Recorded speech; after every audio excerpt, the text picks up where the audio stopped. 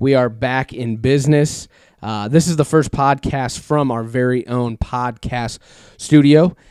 We are in the RU Entertain Studios. That feels kind of cool to say. Yeah, absolutely. Feels pretty cool. I'm Trey Alessio, the Dawn of Entertainment, alongside the consigliere, Brandon Ogden. How you doing? I'm wonderful. How you liking the new setup?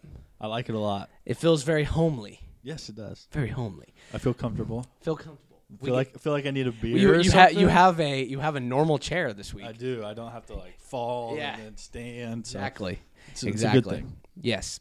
All right. So this is your ultimate source for music, movies, TV, and sports. As you know, as always, subscribe to our channels, follow us on social media, and tell your friends 2018 is right around the corner. It's going to be a big year for us. We want you to hop on the bandwagon. We have a shit ton to talk about today, so we won't waste any more time on the pleasantries. So let's get right into it. Today for the Draft Dog segment, we are going to do Star Wars characters in honor of The Last Jedi coming out. It's going to be a very it's contentious. Oh, we're breaking it down like crazy. I mean, the whole fucking document is pretty much Star Wars, so it's going to be fun. But first, we're going to talk a little bit, because this is a big deal. I think it's worthy of talking about. The first thing we're going to do, movies and TV, is the Disney-Fox merger. It's a big deal. So we gotta talk about it a little bit. I put on here a statement, the official statement from Disney. I guess I don't have to read the whole thing, but I'll kind of flush through it a little bit. So the Walt Disney Company and 21st Century Fox today announced that they have entered into a definitive agreement for Disney to acquire 21st Century Fox, including the 20th Century Fox film and television studios, along with cable and international TV businesses, for approximately $52.4 billion in stock, subject to adjustment. Building on Disney's commitment to deliver the highest quality branded entertainment, the acquisition of these complementary assets would allow Disney to create more appealing content, build more direct relationships with consumers, blah, blah, blah, blah, blah. You don't really care about that. The acquisition, 21st Century Fox will separate the Fox Broadcasting Network and stations, Fox News Channel, Fox Business Network, FS1, FS2, and Big Ten Network into a newly listed company that will be spun off into its shareholders. Then it goes on to mumble jumble about numbers and terms, but really what you care about is what kind of franchises they picked up. So combining with Disney are 21st Century Fox's critically acclaimed film production businesses, including 21st Century Fox, Fox Searchlight Pictures, and Fox 2000, which together offer diverse and compelling storytelling businesses and are the homes of Avatar, X-Men, Fantastic Four, and Deadpool, as well as the Grand Budapest Hotel, Hidden Figures, Gone Girl, The Shape of Water, and The Martian, and its story television creative units, 20th Century Fox Television, FX Productions, and FX21, which have brought The Americans, This Is Us, Modern Family, The Simpsons, and so many more hit TV series to viewers across the globe. Disney will also acquire FX Networks, National Geographic Partners, Fox Sports Regional Networks, Fox Networks Group International, Star India, and Fox's interests in Hulu, Sky Place, Tata Sky, and some Mexican company. So they acquired a lot. So I kind of want to break it down. Disney CEO, if you're a superhero movie guy, which we both are, that's really the compelling thing here. The kind of Marvel and how Disney will take on these characters that Fox owned. So Bob Iger, the CEO of Disney, already confirmed that X-Men, Fantastic Four, and Deadpool will eventually join the MCU, the Marvel Cinematic Universe. So it's a big deal. It's kind of cool if you're a superhero movie fan. On the other hand, I guess from a business standpoint, one could maybe think that it might look like a monopoly. So I kind of want to talk about both of those things. Do you like this deal? Do you like the potential it brings for movies? We can talk about that aspect first, I guess. Right. It's interesting, and I also want to talk about it from a sports aspect as well. Okay. But we can talk about that in a little bit later.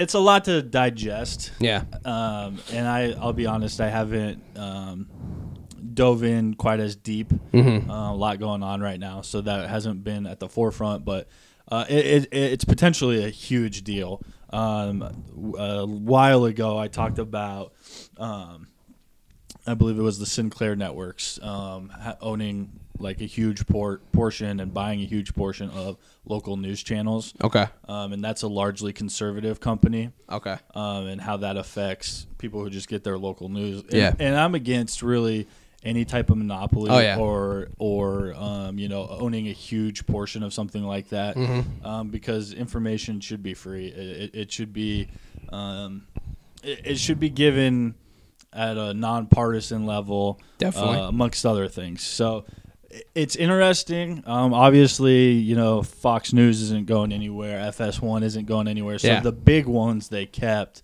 Which makes sense as far as television goes. Yeah. Movie-wise, it sets up a lot of things. I think some of it's a little overblown, just because X-Men aren't that. I mean, there's an audience, I think, just for X-Men. Yeah, there's a niche audience. Right. They're popular. Right. I think that's fair to say. I guess Fantastic Four would be... That would be the one they have to kind of reboot and rebuild a little bit. And that one, I feel like it's been rebooted and rebuilt so many times, and it just hasn't worked yet. So I don't know, maybe Disney can get that right, and if so, that's a big steal.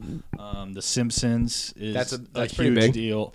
And what I'm curious to see is how it's shaped under Disney, how it changes. Well, that's what I am like wondering.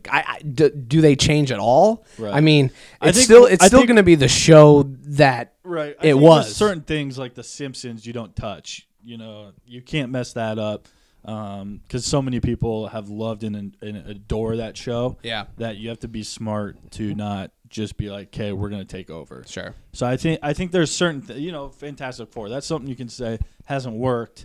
Let's put our touches on this. Yeah. So I think Disney has to be very cognizant of what they're getting really involved in and deep diving into. Versus, okay, this is working. Mm-hmm. Maybe we can look for little things to tweak and improve, but for the most part, let's leave that be. It's kind of like coaching. Like sometimes the best coaching is not coaching at all, like letting it be. Right. Is that right? Right. And sometimes it's you got to trust your assistants to do your job. And if you acquire the people that have been working on The Simpsons, trust them to do their job. Mm-hmm. Worry about the other aspects. Yeah. So it'll be interesting to see.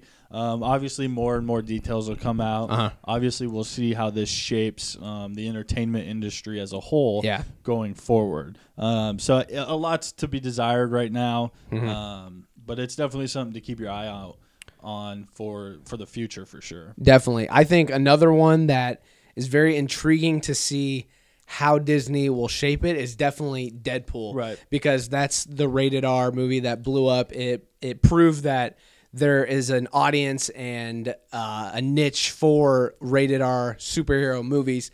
I think they have come out and said that they're going to keep Deadpool rated R. They're going to let him do his thing, which is, I think that's the best thing. You can't have Deadpool if it's not rated R. Listen, Disney is a really well-oiled machine. Yeah, they know what they're doing. And one thing I think about is, as Star Wars fans, and this is going to be a very Star Wars podcast, is now the last 2 Star Wars movies we've seen have been very dark. Yeah. So I think not just Star Wars, but I think Disney is seeing, it doesn't always have to be fairy tale romanticizing. Sure. It can be deep. It can be dark. Definitely. It can be a little violent, and it can have some cuss words. I think they realize there's more than one audience, and it's not a one-size-fits-all. Speaking of cuss words, there were some cuss words in this Star Wars. There was. I didn't hate it. I don't hate it. Okay, so... What can I talk about from a sports aspect? What I think is really interesting? Yeah, for sure. So they acquired the Fox Sports regionals. So for us, it's Fox Sports Midwest. Yeah.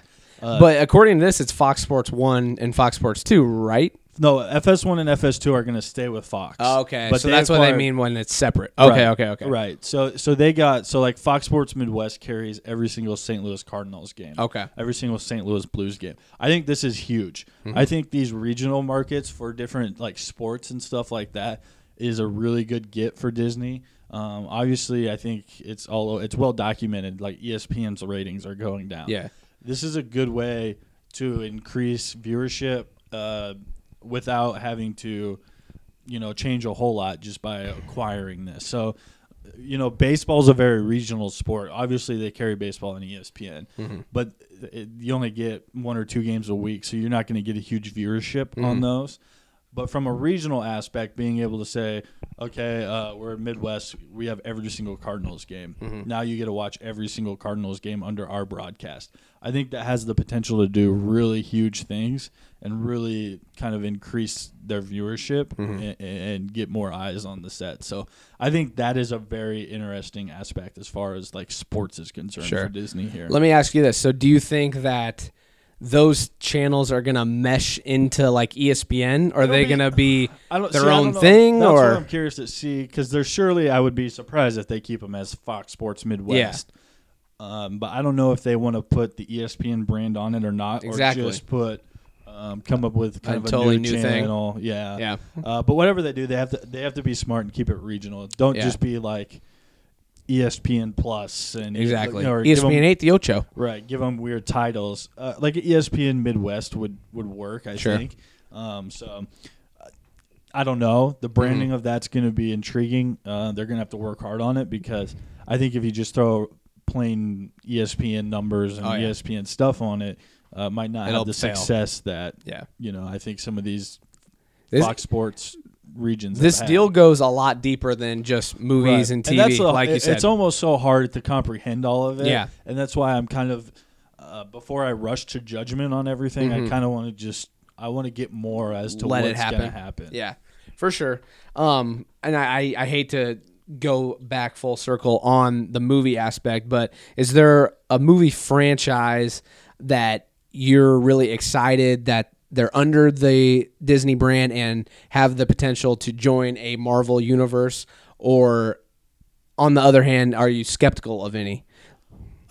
I would say the skepticism comes with Fantastic Four. Is that fair to say? I would say the skepticism comes there, but also excitement comes there, because they could put some energy into Fantastic Four, and maybe it doesn't join, like the Avengers. Yeah. But maybe they put that Marvel touch on it that's had so much success in everything they've done, that maybe they're the ones that can revive it. Yeah. And I think that would be good. So here's the weird part, though, because the last reboot that they did had an all-star cast. Right. It was all-star. I didn't even see the movie. I heard it was trash. Yeah. I heard that the director did it, and then I think he may have got fired, and then they reshot some of it, and they kept the first half and just put on the ending with the new director, and it just totally looks split, and it was bad. I didn't see it, so I can't really say for myself. Right. But it's kind of, do they keep that cast? Do they? No, you don't think so? I think you blow it up. And honestly, what Marvel I think has done better than anybody else, well, I mean, compared to DC, basically, is they don't always have to have the superstar. Sure. Right. So like Spider-Man. Yeah. No one really knew. He's a superstar now because he's or Spider-Man. Right. But yeah. Even Black Panther. Yeah. I mean, he's been in some good movies, but I wouldn't say he's a superstar. Yeah. Doctor Strange. Great actor if you've seen him in other stuff. Yeah. But again, not a superstar. Not an A-lister. Sometimes they take these guys that are on the cusp. Sure. And they see that, and they're able to put them over the top. Yeah. So I think you don't have to just sell out for a huge cast for like a Fantastic Four or even an X-Men. But I'm curious to see how Marvel does it, because I think they can do it right. I think you're right. It's going to be crazy. It'll be fun to watch. Don't go deep diving into it. I don't want to say be skeptical about it, but let's not make this a monopoly that takes over the world and takes over all of movies. And let's kind of wait and see. Yeah. All right. This is kind of just a quick little tidbit, but I think you're an Office guy, so I wanted to talk about this. The Office is in early talks to making a comeback at NBC for late 2018 release date. Reports are saying that it will more than likely be without Steve Carell. Does this interest you? I'm concerned. because it's without Steve Carell, or just overall? No, honestly, I love Steve Carell, and Michael Scott's one of the greatest TV characters ever, I think, especially in a comedy.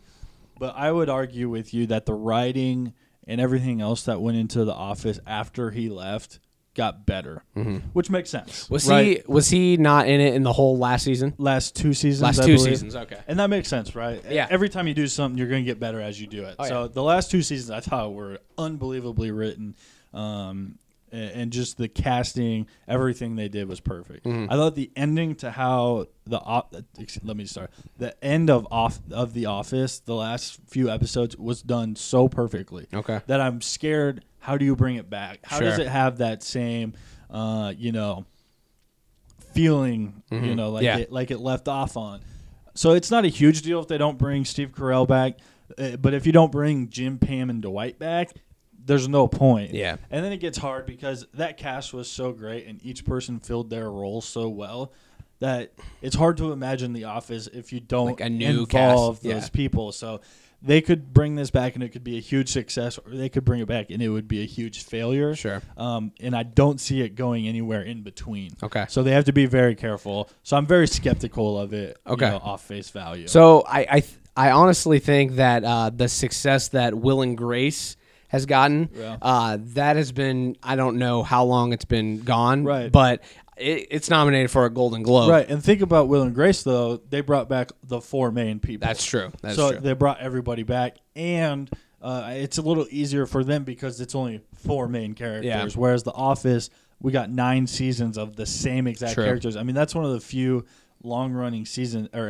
episodes where we really didn't lose anybody. Yeah, we did lose Steve Carell, but again for 2 seasons, and everybody else was kind of able to pick. It wasn't Will Ferrell in it for a little bit. Yeah, he was like he was Michael Scott's replacement for a couple episodes. Oh, a couple episodes. Okay. So. See, I'm not gonna lie to you. I haven't seen every episode. I've heard great things. I've seen episodes here and there, and they're hilarious, but I haven't seen it from beginning to end, which I need to. Yeah, you do. And it's hilarious. I have all the seasons. So you have all the seasons? Hit me up, dog. There we go. All right, moving on. The Golden Globe nominations came out, and we're big movie buffs. I really would like to. These are kind of a lot of these movies that come up for awards. They're kind of artsy-fartsy type movies. Usually the Golden Globe's not as much. Not as much. You're right. But I really would like to go see these artsy-fartsy movies at a local theater or something. We'll review. Yeah, that'd be really fun. We can give our own we should do our own award show. That would be cool. Yeah, honestly, I have an idea, and I'm gonna just kind of talk out loud and think out loud. But have you ever heard of like Movie Pass? Yeah. Special plug for Movie Pass if they want to sponsor. We're here. I think it'd be kind of cool if we maybe both got Movie Pass next year and just fucking went to a shit ton of movies, and then at the end of the year we'd be able to do an awards because it's hard to do awards with like movies because movies you kind of have to see everything in order to put out a top 10. With music it's easy because I listen to music every week all the time.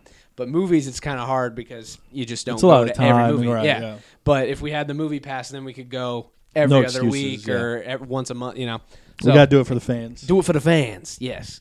We're going to kind of break down these Golden Globe nominations, maybe make some predictions. We're not going to spend a ton of time on it because we have a lot of time for Star Wars, but we'll kind of fly through this one. So, and I'm going to butcher these names. I apologize. It is what it is. The Best Picture for a drama, Call Me By Your Name, Dunkirk, The Post, The Shape of Water, 3 Billboards Outside of Ebbing, Missouri. Oh, yeah. This is always my beef with the Golden Globes. Like half these movies haven't come out. Yeah, you are right. So they've made their kind of run at the film festivals, but they haven't had the wide release, which is annoying. Right. Yeah. The Shape of Water, I've heard, is amazing. Same. I really want to see that. 3 Billboards, I've heard, is very good. I can't wait to see that. The Post has a great cast. It has Tom Hanks and Meryl Streep. Yep. I'm pretty sure it's a true story. It is, yep. Yeah. Dunkirk we saw, which is very good. Very good. I honestly have not even heard of Call Me By Your Name. Yeah, that doesn't sound familiar. We can hold off on predictions since we haven't really seen them, but we can kind of talk about it if we want. Okay, so best picture for a musical or comedy. The Disaster Artist with the Franco boys. I think this looks hilarious. I'd love to see it. Get Out, which is kind of compelling because it's not really a comedy. And Jordan Peele made a comment about it. He's like, Get Out is a documentary, which I thought that was interesting. Yeah, that should have been in the drama. Yeah, I don't get that. Do you think that they allowed it to be a comedy because they wanted it to be up for awards and they didn't think they'd get it if it were under drama? Is that why? Yeah, I don't know. That's weird. So you got Get Out, The Greatest Showman, which you said you want to see, right? Yes, I do want to see. So it's about like the circus, right? Yep. The creation of the circus. It's a musical, but it has a good cast, so it could be cool. I, Tonya, which I definitely want to see. I think we need to see that one. What's that one? That's with Margot Robbie. It's the Tonya Harding story. Yeah. I saw on the trailer, it said, some review called it the Goodfellas of ice skating. Yeah, it does look interesting. Yeah, I thought that was kind of funny. And then Lady Bird, which I heard is it got like 100% on Rotten Tomatoes. I know nothing about the movie other than it got good reviews.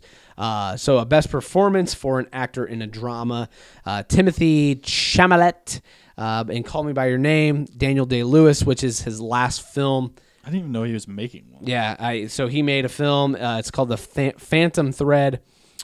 Tom Hanks in The Post, Gary Oldman in The Darkest Hour, Denzel Washington in Roman J. Israel Esquire.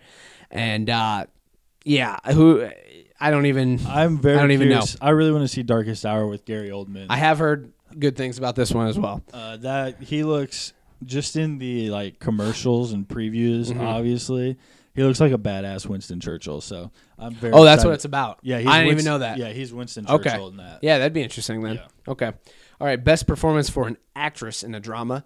Jessica Chastain in Molly's Game, which I've seen previews for, and it looks really dope. It's kind of about gambling and corruption, and that's my type of shit. So that one looks interesting. Sally Hawkins in The Shape of Water. Frances McDormand in 3 Billboards Outside Ebbing, Missouri. Meryl Streep in The Post. Michelle Williams in All the Money in the World. That's one I really want to see. I think that honestly might be the next movie I want to see. If you're down, we can definitely go do it unfiltered on that one. But yeah, that looks really good. Best performance by an actor in a comedy and or musical. Steve Carell in Battle of the Sexes. Ansel Elgort in Baby Driver, which we saw. Very good movie. James Franco in The Disaster Artist. Hugh Jackman in The Greatest Showman. And Daniel Kaluuya in Get Out. That one honestly might be the most stacked that's a very category. Stacked field. A lot of big names there. A lot of good movies. Best performance by an actress in a comedy and or musical. Judi Dench in Victoria and Abdul. Never heard of that movie. Never heard of her. Sorry. Helen Mirren, The Leisure Seeker. Margot Robbie in I, Tonya. I think she probably takes the cake on this one. I'm not even going to try her name. Sarah Zizé Rowan, Lady Bird, Emma Stone in Battle of the Sexes. I haven't even heard of Battle of the Sexes. Have you? So it's the story about it's Steve Carell and Emma Stone, right? And it's about what's the Billie Jean King. Billie Jean King. Yeah, okay. And that apparently this McElroy? One. Yeah, well, apparently this guy. I don't know if it's McElroy, but some guy challenged. Or McEnroe. Sorry. I don't know who it is, but some guy challenged Billie Jean King to a tennis match because he said men are the superior, sex, and Bobby Riggs. Yeah, and they he claimed like he would beat her easily. I don't know the outcome of that. I'd like to see the movie, honestly, but it's getting some love at the Golden Globe, so it has to be a pretty good movie. Now getting into a little bit of TV. Best TV series for a drama, The Crown. That's a Netflix show. You said you watched it, right? No, your parents watched it. Okay. And they say it's good? Yes, they're big fans. Yeah, I haven't seen it, but it's been in the awards for the past few years, and so it has to be good. Game of Thrones, The Handmaid's Tale, Stranger Things, and This Is Us. Pretty stacked category there. Yeah. I'd be surprised if Game of Thrones doesn't win. Is that a hot take? It seems like they win everything. Yeah. All right, best TV series, comedy, or musical. Blackish, The Marvelous Mrs. Maisel, Master of None, Smilf, and Will and Grace. Like we talked about that a little bit earlier. It's nominated for a Golden Globe. Pretty cool there. I don't really have a pick on this one. I don't really know. Seems like Blackish is in this every year. Yeah. And it seems like Master of None's starting to get a lot of recognition the last year or two. I don't know if they've won, though. That's the thing. They've been nominated a bunch. Blackish, I know she's I know won. the actress won. Yeah, she's won. And I don't know if they've ever actually won it. Yeah. Let's see. Best performance by an actor in a TV drama. The Ozark with Jason Bateman. My dad watched this and he loved it. I need to check it out. The people that I've heard watch it just adore it. Love it. So, yeah. Yeah. I'll have to check that one out. Sterling K. Brown in This Is Us. I believe he won last year. He's up again. Freddie Highmore in The Good Doctor. Bob Odenkirk in Better Call Saul. Liev Schreiber, and Ray Donovan. If I had Showtime, that would be the show that I watch. Yeah, I think so too. The show looks awesome. I think it's about gambling and fixing games and stuff like that. Right up my alley, the corrupt shit. But yeah, that one kind of stacked too. A lot of big names, a lot of big shows there. We'll keep going. Best performance by an actress in a TV drama. Jesus Christ, these names. What you give it a crack? Catriona Balfe. Catriona Balfe. That looks good to me. That's the Outlander. Claire Foy in The Crown. Maggie Gyllenhaal in The Deuce. Watch that show. Love that show. It's on HBO. Go check it out. It's about the transition from prostitution to porn. Very good show. Very compelling. James Franco is outstanding in that. Maggie Gyllenhaal is good too. Catherine Langford in 13 Reasons Why. Very controversial show when it came out. I think it's about the suicide and stuff like that. It's on Netflix. And then Elizabeth Moss in The Handmaid's Tale. I believe she won last year. It was either her or Claire Foy. Yeah. All right, moving forward, and I want to get to Star Wars here, so we're kind of flying through this. Best performance by an actor in a TV comedy and or musical. Anthony Anderson in Blackish. Aziz Ansari in Master of None. Kevin Bacon, which I didn't even know he was doing a damn show. That's hilarious. And I Love Dick. Yeah, you do. What's that even on? I've never even heard of that show. I don't know.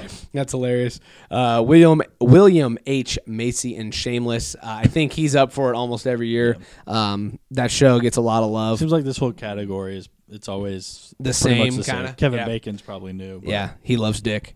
Yeah, and then Eric McCormick and Will and Grace.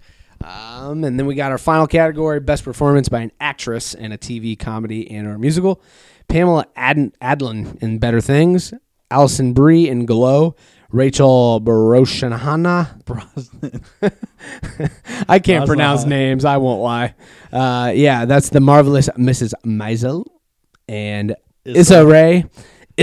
She's actually really good. She's in Insecure. That's a show on HBO. I haven't watched it, but it has been announced that she's bringing 2 or 3 more shows to HBO. So they're backing her, and that's pretty cool to see. And then Frankie Shaw in Smilf. One more thing I'd like to point out I didn't put on here. Christopher Plummer, the guy who replaced Kevin Spacey in All the Money in the World, is up for a supporting nod. It was shot in only 9 days, so that's incredible. It'll be crazy to see how that works. But yeah, so any takes on the Golden Globes? No, I'm ready to get to Star Wars. Ready to get to Star Wars. All right.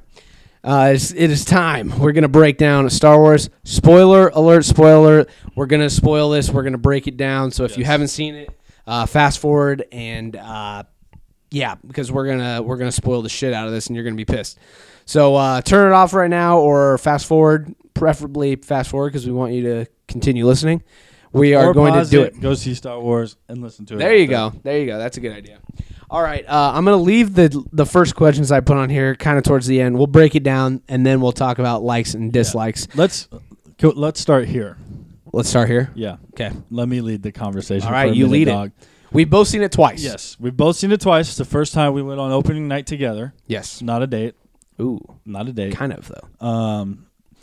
And I think we had mixed reactions. Yes. I think mine, I felt a little bit stronger in one sense, and you leaned a little bit other way. Okay. So let's talk about that first. Yes. Our initial reaction after the movie. That's a good start. So honestly, I don't want to say I was disappointed, but I definitely was hoping. Honestly, leaving the movie, I was like, okay, it was more shock and awe, jaw-dropping in The Force Awakens than The Last Jedi. That was my initial take. You know, it kind of felt like we got more questions than questions answered. I kind of felt like some what should have been, in my mind, big moments were kind of throwaway items. I thought there were potentially some plot holes. There were kind of some whack parts. We'll get to that. But it sounds like I'm trashing the movie. I did like it. I didn't think it was as good as Force Awakens, and I don't know after seeing it again if it is. But I will say the second time seeing it, I definitely liked it a lot better. I picked up on some things. But that was my initial reaction. A little bit above average. I hate saying that. Yeah, it hurts. It hurts. That was my initial reaction, though. And yours was a little bit kinder than mine. Yeah. I left there. Disappointment was probably the right word for me. I didn't even know you felt that strongly after the first watch. See, I just, first off, and we'll talk about this a little bit more, but there were 3. We'll have an unfiltered cinematics, too. Is that? Yeah, that's fine. Okay. There were 3 scenes that I really didn't enjoy, didn't like at all. Thought were dumb, thought were bad. One of them was laugh out loud funny. Again, we'll talk about this more. This is just the instant reaction. Yeah, no, definitely. Thought the story going forward was in some trouble. Definitely. Thought maybe not trouble, but just questionable. Like, it's so weird. Yeah. And again, we'll talk all about this.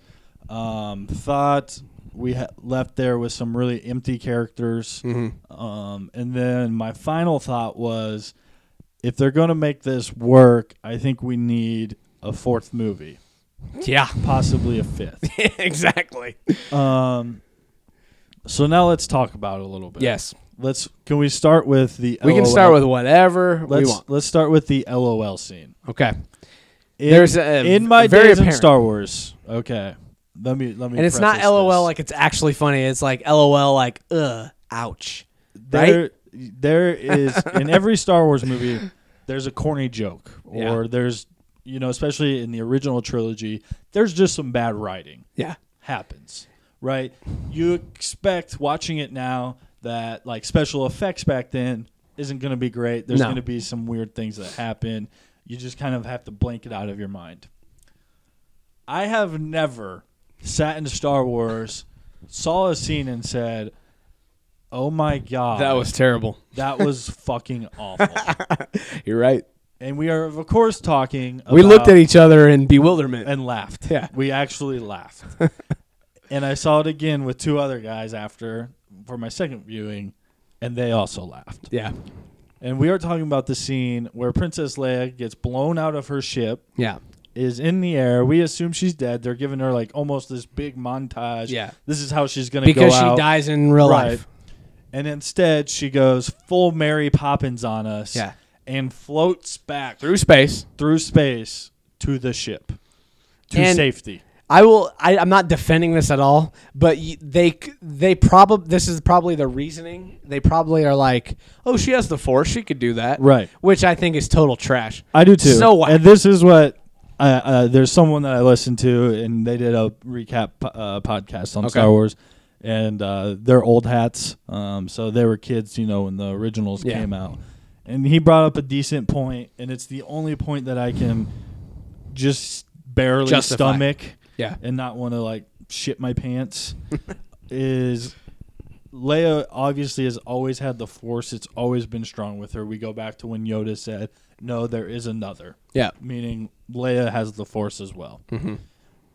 She's always had it. She's never really used it. His point was, do you think in the 30 years between when we last saw her and now, she hasn't taken the time to study the Force, use the Force, become more powerful within the Force? And that's fine. If that's your take, if that's really what they're going for, that's fine. Yeah. But you did it in a horrible It was just super corny way. It was so corny. Was so corny. It literally looked like it was shot in an 80s film. Yeah. I did not care for that. That was the first scene where I was sitting there like, oh boy. Yeah. I don't know how this is going to go. Yeah. That really made me question, like, is this gonna be? Am I not gonna like? Yeah, this? Is this gonna make me? It hurts to not say. Like this. It hurts to say as a Star Wars super fan. So we got that out of the way because that to me is the worst scene. Yeah. In probably Star Wars history. I agree. Okay, so then let's talk. And I put in some bullet points. Yeah, we don't have to go in that order, but yeah. So one of these bullet points because I think this is probably the biggest deal, and this is one of my biggest disappointments with the whole movie. I agree. And one of the biggest questions is, and it's a character we were very excited about, which is Snoke. Oh, okay. Okay. Sorry, I thought you were gonna go the other way, but that's fine. I know who you're talking about. We'll talk about that one next. For sure. So Snoke, to me, I thought had the most potential. I thought he had the most interesting backstory of any potential backstory. Yes, we really don't know anything about him. Right. Yeah. Sorry. No, you're good. I was assuming that they were going to give him backstory. Yes. And you saw throughout episode 8 that he had very strong power. Oh yeah. Right. He zaps Rey. He force chokes her, hangs her in midair. Mm-hmm. He finds out where Luke is from her because he's so powerful. He puts their brains together through the Force, which I thought was cool. Yes, which I thought was brilliantly done. I wasn't understanding it in the movie at the time. Yeah. And that's one of those in the second movie once I really got it. Second viewing. Yes. Yeah. I enjoyed that part even more. Yeah.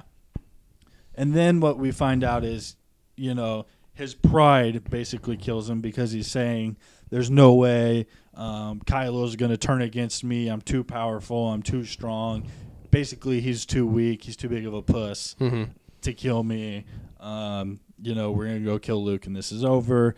Meanwhile, Kylo turns the saber, uses the Force, turns the saber on, cuts him in half. Yeah. And that's it. Snoke's gone. I know. First off, you would think that if he's this all-powerful Sith, a simple lightsaber probably wouldn't kill him, but that's regardless. But the disappointing part for me is the backstory. What do we do with it? How did he rise to power? Why is his face deformed? Exactly. We have way more questions about Snoke than we have answers. And that, to me, I thought was one of the most disappointing parts of this movie. And we probably won't find out because now he's dead. Will we get a story about him in the next one where Kylo Ren reminisces? Like, maybe. But see, I feel like they almost have to. They have to. First off, because they don't have much else for Episode 9. Okay. And I just thought of something. And we'll talk about that. But so I think they have to give us some type of vantage point, some type of backstory on him. Otherwise, he's just the most empty character since probably Darth Maul. Damn. Okay. Right? Like Darth Maul, just kind of, he's a bad guy. That's a good parallel because Darth Maul, just the way he looked was super cool. Right. The way Snoke looked was super like he looked evil. He looked cool. And yeah, he dies. Like that's it. They both get cut in half. And he had probably, I hate to take away like quotes, but like he was one of the most quotable characters from this movie. He had some badass lines. Fulfill your destiny. Yeah. He was talking shit to Kylo Ren. Like he had the potential for like personally, I would have liked to have seen a connection with Darth Plagueis. We both did. We both wanted that. Yeah, I think that would have been cool. He was kind of a Darth Vader fanboy. I would have liked to seen a connection to something. But now we may never know, like we said, because he dies and we really get nothing. How does he come to power? So we may never know. Let's do a quick sidebar here. Okay. What would you think if they announced that the last spinoff was about Snoke? Okay. That would be interesting. I think it would be and this is from a like kind of a movie making aspect. I think it'd be a ballsy move because he's not really established. I think they're gonna. That would be my beef. Yeah, I think they're gonna go with the spinoffs. I think they're gonna go for an established character that we know and love. I agree. So I don't foresee that. I would much rather see maybe a Knights of Ren spinoff and see how they came to power and then throw him in there. Right. So that's just my take there. I don't know. All right, then let's talk about the next Rey, our other character. Yeah. That I think me and you also had the most intrigue around. Oh, hell yeah. And I think there's more questions about her, too, which is Maz Kanata. Okay. Is that you're throwing me for loops? No, throwing you for loops. I thought we were going Ray. No, that's fine. So I agree. I think both of us. I was going more for the less established characters. No, that's going into and then this. lead up to the big ones. Yeah, right. no, that's fine. And I thought Maz. I worry. I think I even predicted before this movie that I didn't think she would be in this much and then have a much bigger role in 9. Okay. See, I was the opposite. I thought she was going to have a crucial part in this one, which she really didn't. So we were flip-flop there. Yep.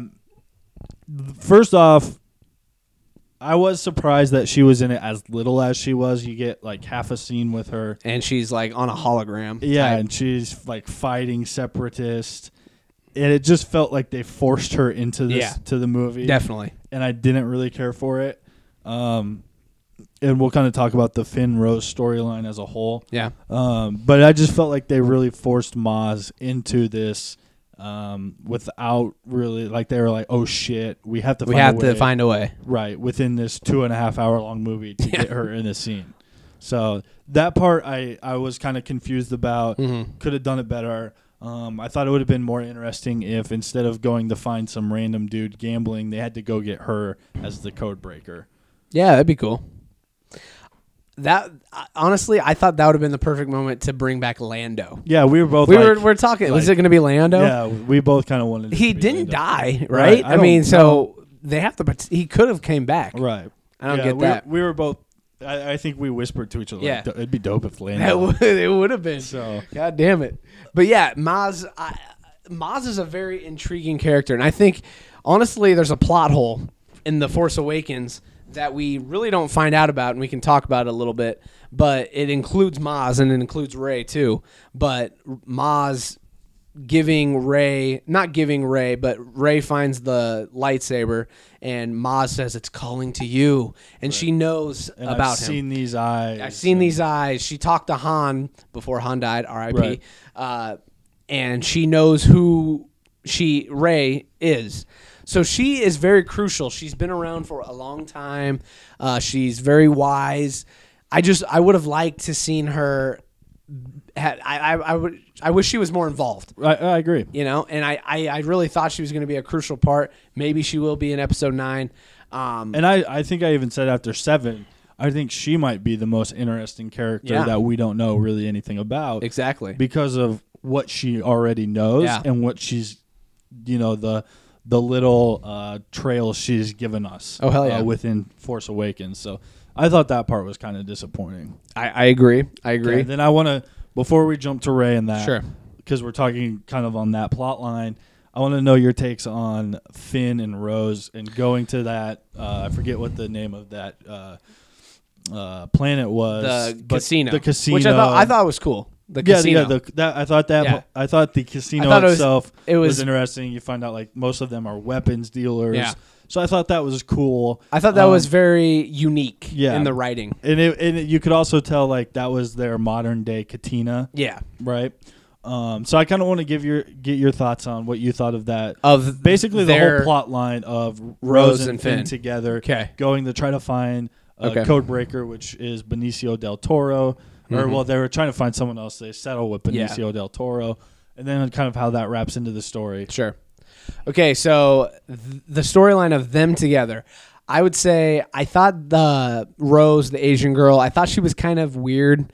Wasn't the biggest fan of her. Let me say this. The first time, I picked up something on the second view that I didn't in the first one. So the first little scene where they drop bombs. It's her sister. It's her sister. I didn't know that. I didn't catch that. You didn't see. They made such a big deal about the necklace. They did show the necklace. And then she even said like, "My sister died." I know. Come on, Trey. I'm sorry. I didn't really. I was so with the hype and the trying to figure out everything. I totally missed the obvious thing. But so I picked up on that in the second, which that's a cool little tie-in, I guess. Cool. Wasn't the biggest fan of her character. I think her and Finn together, yeah, they were cool. They kind of get romantic at the end. She gives him a weird kiss. She gives him a weird kiss, and then she passes out. So we don't know if she's going to be back in episode 9. Which I would guarantee you she is. You guarantee she is. Yeah. So she was she was a big hit amongst really small like children and like like the kids. Really, they loved. Okay, a lot of people are saying they loved Rose. Okay, let me rebut with this though. The actress, she said that she doesn't even know if she's going to be in episode 9.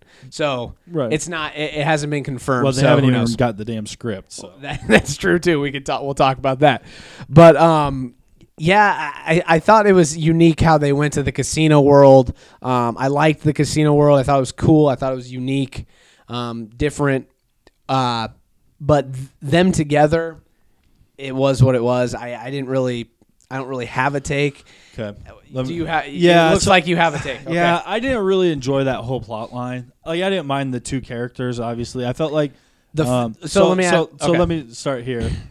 I thought 7, they didn't know what to do with Poe. Okay. Then 8, it felt like they didn't know what to do with Finn. Okay, that's a good take. They forced like a plot line for Finn, and it was to go find some random character we've never met. So you didn't like the Codebreaker thing at all? No, I didn't. I didn't care for it. Okay, I get. So you would have liked it better if it was someone we know. Yeah. Or even if to me, it should have been Maz. They should have had to go help Maz fight whoever she was fighting. That'd have been probably better. I get they had to get away for them to get onto the Star Killer ship to fight Phasma and all that. Uh-huh. But I just felt like that storyline, it was 2.5 hours because that storyline kind of dragged on. Yeah. Also with Luke. But right. Yeah, but we'll talk about that. So I don't know. I get like the social aspect of it, trying to like, free those, I would call them horses if it was like Earth, and showing the problems of these poor miners and stuff. I feel like they made that too big of a deal, though. Yeah. And so I get what they were trying to do. It didn't strike home for me. It felt like an empty plot. Yeah. I thought Benicio del Toro's character was just kind of strange. Yeah. He was like he had the little stutter. A drunk gambling person with a stutter that was. And he fucked him over in the end. Right. And I thought that was a good twist on it. That was the only twist that I was like, okay, I really didn't like. But it didn't really mean anything. Right. But so like to me, it just was an empty plot line with a couple empty characters. Yeah. But is what it is. They had to fit Finn into the story, so I think that's where they went with it. I just thought they could have shrunk it by about 5-10 minutes. Sure. So that's my take. That's your take on that one. Yeah. So all right. So now should we get to the main plot line of Rey and Luke?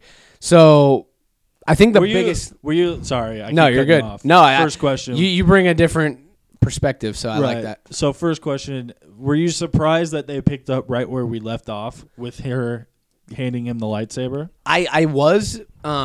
I didn't really think about that, but I am.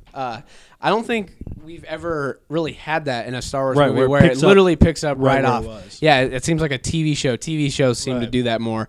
Because I thought that was interesting. Yeah, that was interesting. I guess I haven't really thought about it, but yeah, it's intriguing. I guess I definitely don't think they're going to do that for episode 9. No. They can't do it, I don't think. But yeah, that was interesting. I thought Luke was kind of a pussy throughout the whole movie. You thought so? You disagree or no? I do. I do. You do disagree? I disagree with you. Okay. All right. Well, we can talk about that. Really, I think the biggest thing for Rey, and we all wanted to know who her parents were. Right. That was the biggest thing going into this movie, and it ended up being a throwaway line. Kylo Ren, when they're going back and forth, he says, "I know who your parents are. I've known. Do you know? I know you know." And he basically says, "You're nothing. Your parents were nothing. They traded you off. They're junk traders. Drunk money. Drunk junk traders." Yeah. And I was like, "No fucking way, man!" Like, part of me thinks that he's lying, but yeah, I tend to agree with you because I think if that's the route they go, I think that's dumb.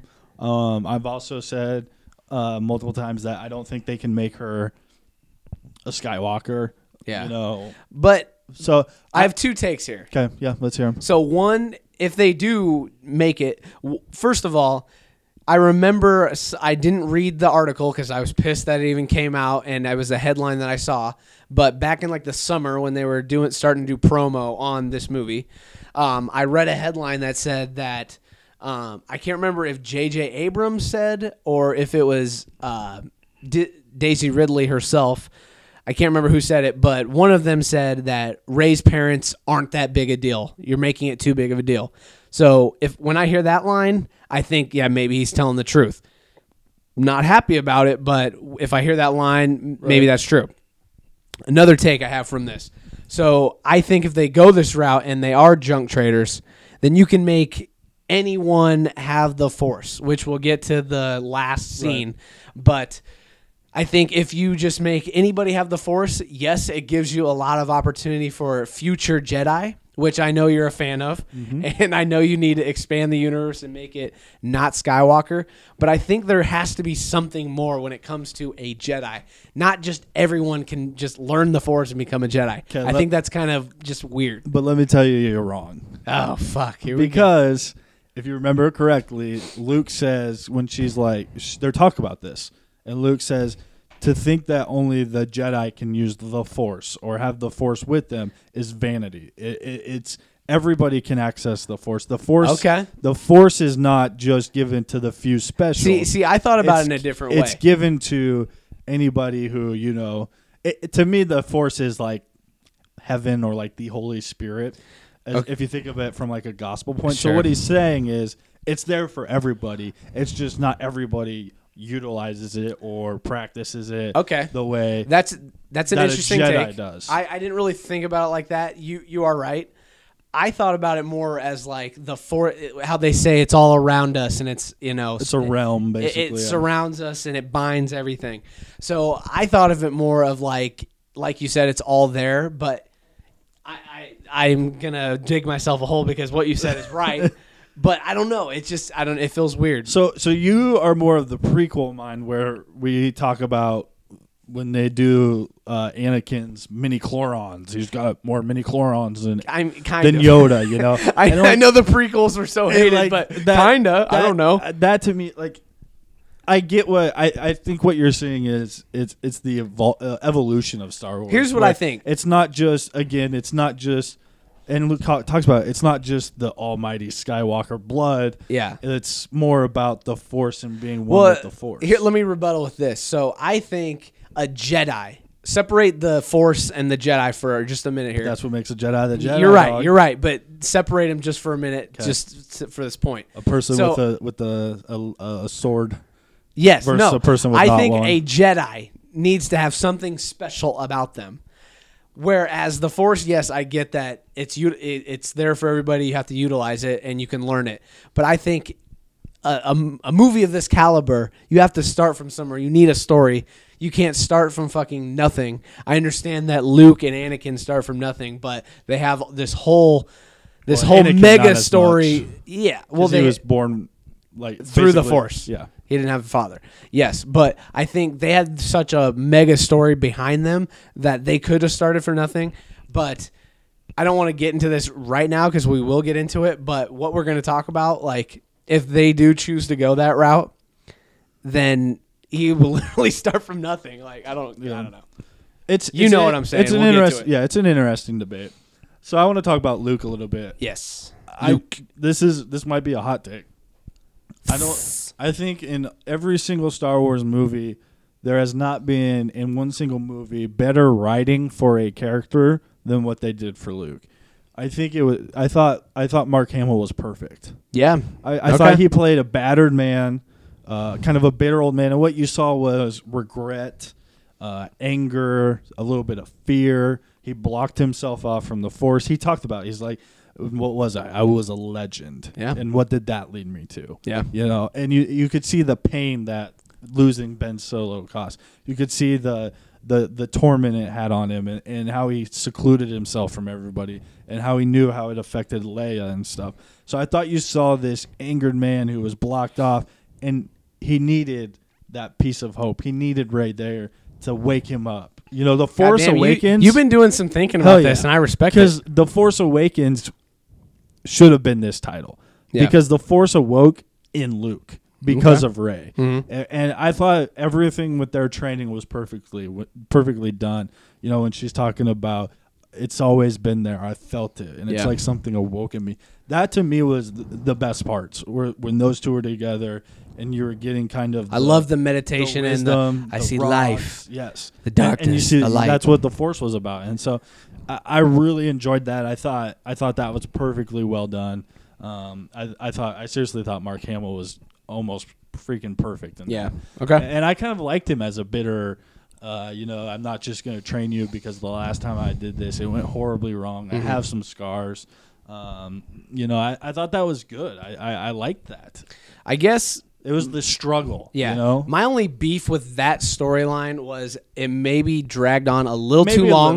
Maybe a little bit. Because half the time he just like kept ignoring Rey and he kept coming back to it, which I get. It's the buildup. Yeah, I get it. We didn't need like the milking. Yeah. Scene, the green fucking milk with the fuck? Blue milk, so we weird. didn't need the fishing. There were some things they definitely could have cut out, but I get you're building it up like Rey needs you and you're gonna neglect her, but I just thought it kind of drug on a little bit. Right. Okay, so let's talk about our guest appearance in the movie. Yes.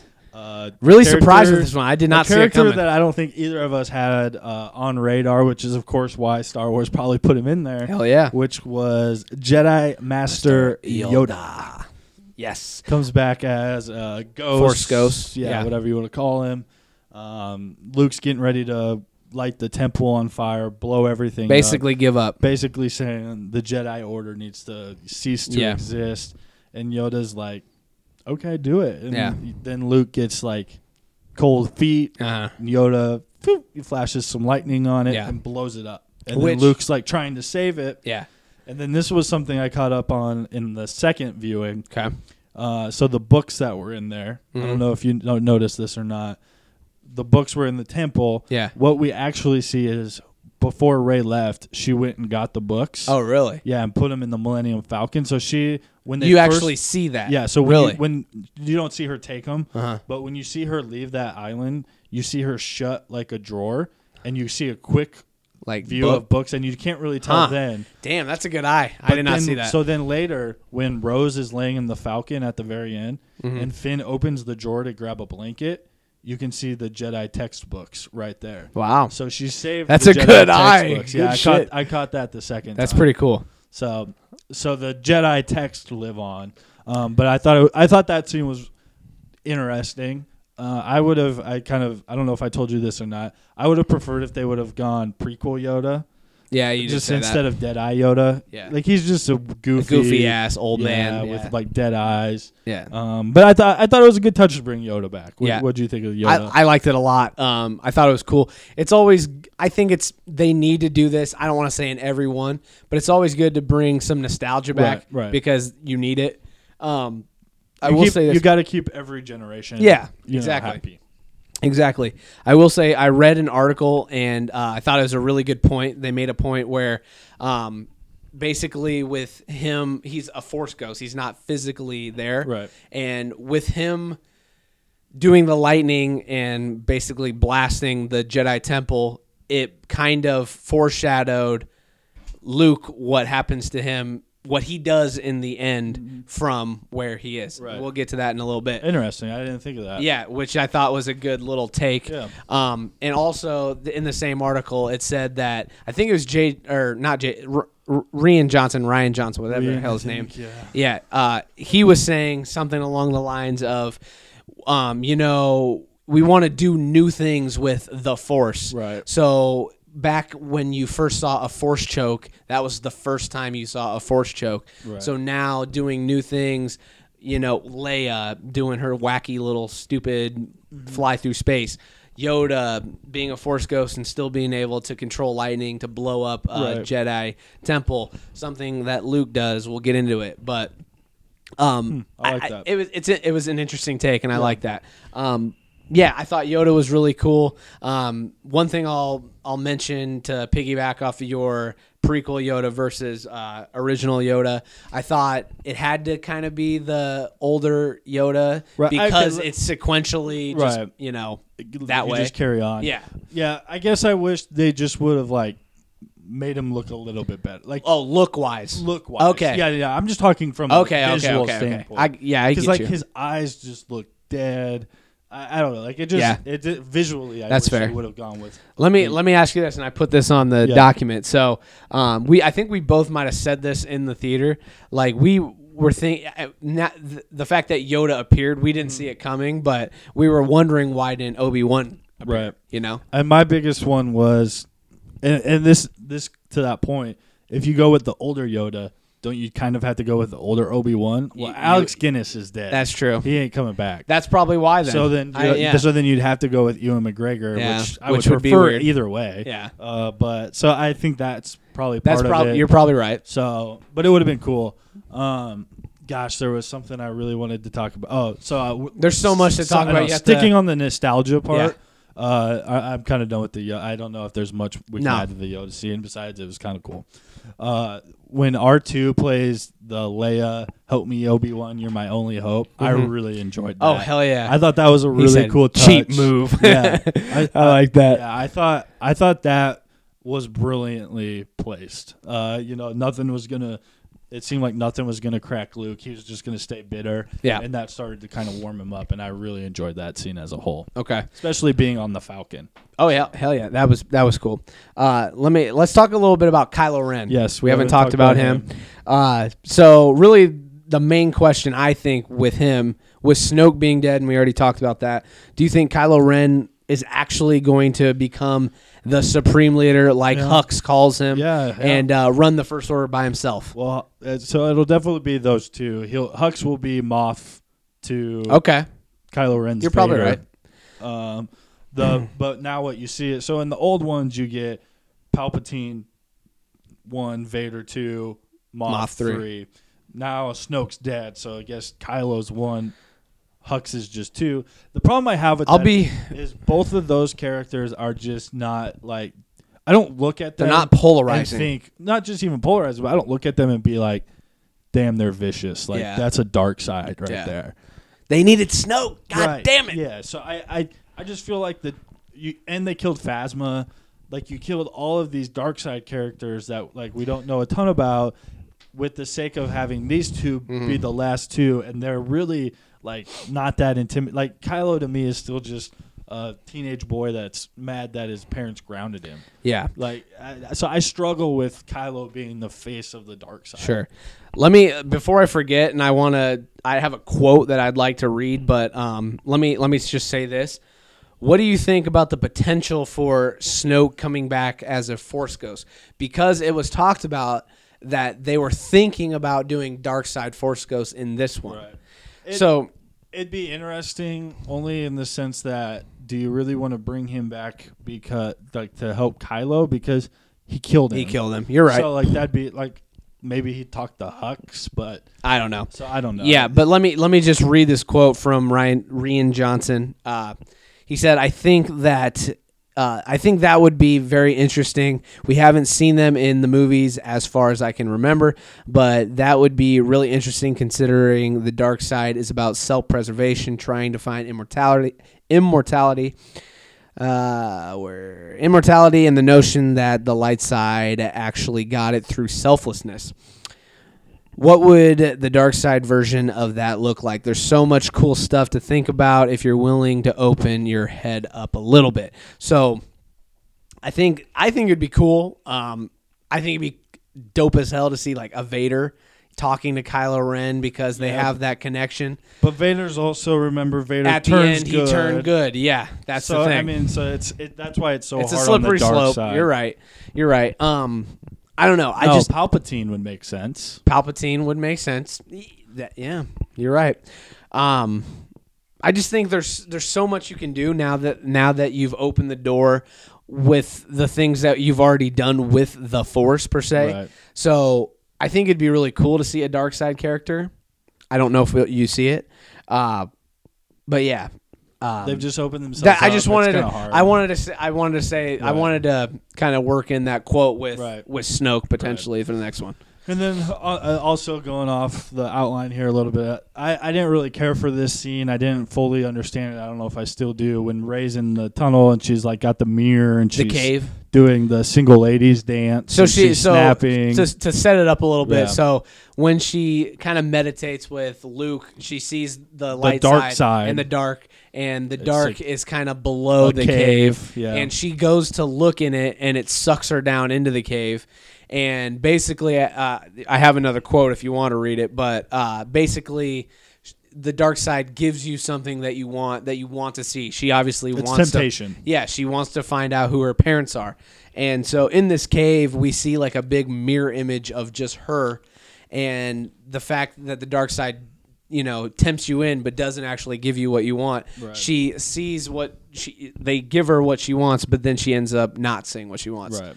So I think that's kind of the play on the dark side of things. Yeah, it just, I don't know. It didn't seem well done. Like I didn't.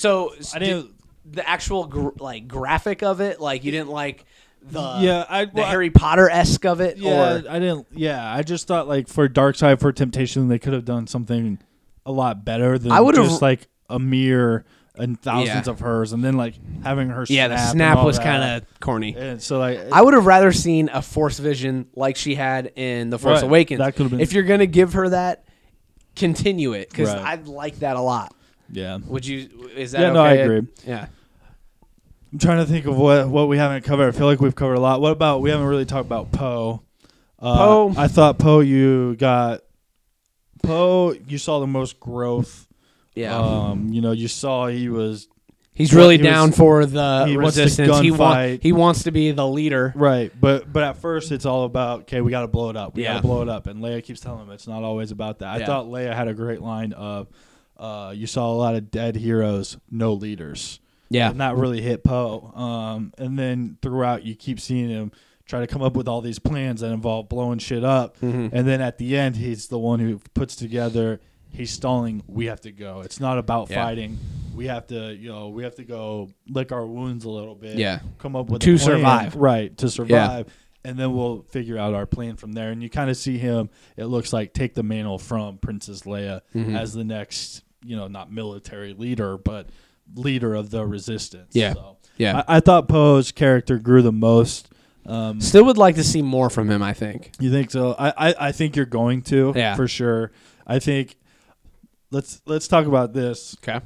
Star Wars is always about the love and the romance. Yeah, you had an interesting take. I'm curious. So Rose and Finn kind of have this connection, and then at the end of the movie, you see very brief. Poe, who I forget has not met Rey. Yeah. So that was kind of I forgot about that. Mm-hmm. Goes up and says, I'm Poe. She's like, I'm Rey. And he's like, yeah, I know. And then they like both give each other like a little smirk. You're kind of cute look, So something I don't foresee it happening. Just think about. Do you actually see it happening though? Dangling it out there. You never know.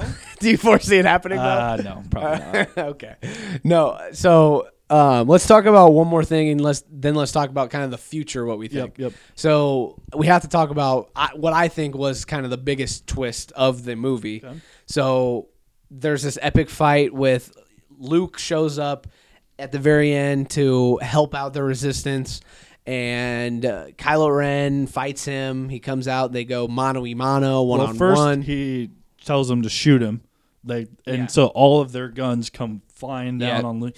And so we're like, okay, Luke's he darts off his shoulder like Jay-Z. Yeah. And so that was kind of dope. And he looks unfazed. Nothing happened to him. So then we're like, okay, that's weird. How did he just get shot by like every piece of armor and bullets and lasers? And he's fine. Which I didn't have. Did you at that moment? Did you?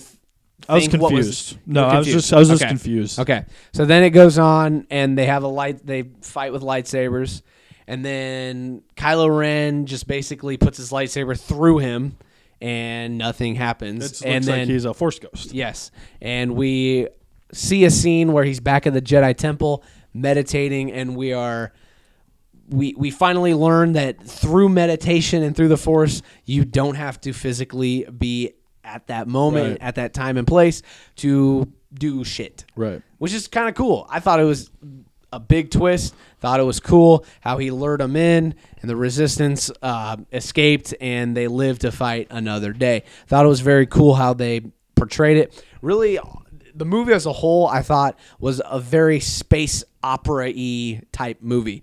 And I think it ended in a beautiful way with that. I thought that was a great scene. Absolutely. I thought it was a great piece of writing. It was unique.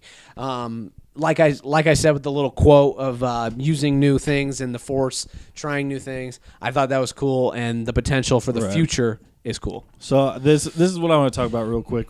As far as Rian Johnson and the job that he did, I will say this. He took the most risk in any Star Wars movie I will agree. than ever before. And you know what? The thing about when you put yourself out there and take big risks, when it works, it's brilliant, and when it doesn't, it sucks. Yeah. And so that's like with the Leia thing. He took a risk. It didn't work. Yeah. It didn't work. Plain and simple, it didn't work. It sucked. Okay. But then he takes a big risk on something like that with Luke, and he fucking nails it. Oh yeah. And I thought it was brilliant. The first time I saw that, I was more confused than anything else. But then the second time, I thoroughly enjoyed that scene a lot more. And then when he's like, "I'll see you around, kid," and then he just like leaves or like fades away. So I thought that was brilliantly done. I want to give Rian Johnson credit. This was the most daring Star Wars I think we've seen. I agree. Let me ask you this. I think why most people, there's a lot of people that are upset about this movie. And I think it's because this breaks a lot of the mold of what Star Wars is. I agree. Especially from an episode standpoint. You're right. Rogue One's kind of a standalone. Sure. So I just think, I think we have to admit that, this Star Wars isn't for, the older generation. Yeah. It's not even, it's a little bit for us, but we're kind of prequel. I think it's setting up for future Star Wars. This was very much the passing of the torch from the old generation to the new generation. I agree. And you know what? That's fine. That's what it should be. But he still gave us our nostalgia. He still gave us some Star Wars feeling moments. The music's still there. Yeah. But it's very much, this is Star Wars, but we're going to take it in a little bit different direction. For sure. And it was at parts refreshing, at parts frustrating, but it's parts that we're just going to have to deal with because it's Star Wars and we're going to evolve. Definitely. I agree with all that. One thing I do want to say before I forget, so the first time I watched it, I thought that, I don't want to say it was shallow, but Kylo Ren, his motives with how Rey and him touched fingers and she saw his future and he was about to turn. I genuinely thought he was willing to turn when I first saw it. Like I was like, damn, he's actually going to go to the light side. And then they fight next to each other. He kills Snoke and then they kill off all his little guards together, him and Rey. And I'm like, damn, he's actually going to go to the light side. And then on a whim, it seemed like he flipped and he's like, no, fuck you. Like, I want to lead everything. Join me. And she doesn't want to. And then he's like, okay, I'm going back to the dark side. It just seemed kind of shallow. But then the second time I saw it, I will admit that it seemed more so like he wanted to, from the beginning, still be the dark side, rule everything. That's why he killed Snoke. And he was trying to manipulate Rey into joining him. I think it was the second time I saw it, it made more sense. Okay. Would you agree with that? The second time, I think you're on the right track as far as what I was thinking. Yeah. Mine was more, it wasn't really about dark or even light. It was more about just power. Okay. Like he didn't really care where it came from. He just wanted the power. He just wanted to rule. Right. Okay. So, and that's why he's like, join me, blah, blah, blah. So I like that take. I think that's interesting. And I think I had a similar reaction to both the first and the second. Yeah. Okay. All right. So we got to talk about episode 9. We got to talk about the future. So really the biggest, not the biggest question, but one of the biggest questions is from the scenes of Rose and Finn, we get these kids who are kind of, they watch after the horses, as you slaves, said. Yeah. Child slaves. Basically slaves. We see a kid, and she gives him a resistance ring. Yep. and then they go off, do their thing, and then at the very, very, very end, the last scene you see. Honestly, if it wasn't Star Wars, it probably would have been a post-credit scene. Right. But Star Wars doesn't do that shit, so they put it at the very end, and we see these kids kind of playing with action figures. Luke Skywalker. They play with little action figures of Jedi, and then this dude tells him to get the hell out of here, and the kid, I don't know if you see this, did you pick this up? But the broom, he uses the force. You can barely see it, but if you see it, you do see it. He picks up the broom with the force, and then he looks to the moon, similar to Luke looked at the sun, right? As if he was looking at like he had a bigger purpose, right? So and you see the Millennium Falcon go into hyperspace. That's true too, like a shooting star. So 2 questions: is he going to have a significance in Episode 9? Other question: Rian Johnson signed on to do a separate trilogy. Is he going to play a part in that and be the main Jedi, similar to Anakin and or Luke Skywalker? Right. Okay, so this kind of goes back. Oh, he's standing. I'm saying it because I'm tired of sitting. So this kind of goes back to what our first discussion about this was with the Force and being everybody that is able to access the Force. Yeah. Therefore, technically, anybody could become a Jedi. Yes. Okay. What you're seeing, because Rian Johnson basically has already said the new trilogy is not going to center around the Skywalkers, is he set up a trilogy where he can have Jedi in them and they not have to be a Skywalker or a Skywalker type figure. So I don't know if the little kid's going to have any importance. I would say for Episode 9, I would be shocked if he has any existence or role within it. Sorry. No, you're good. New trilogy-wise, maybe not. I don't know. I would just say that it was more about just setting up the new trilogy. That you don't have to setting up the universe be a Skywalker. as that anybody can have access to the Force. Yeah. Okay. I agree. You're probably right. So going back to kind of what we think is going to happen in Episode 9, like you said, how are they going to wrap it up? They may have to have two more 10, episodes, you know? Can I say one thing? Yeah. I do not envy J.J. Abrams. Yeah.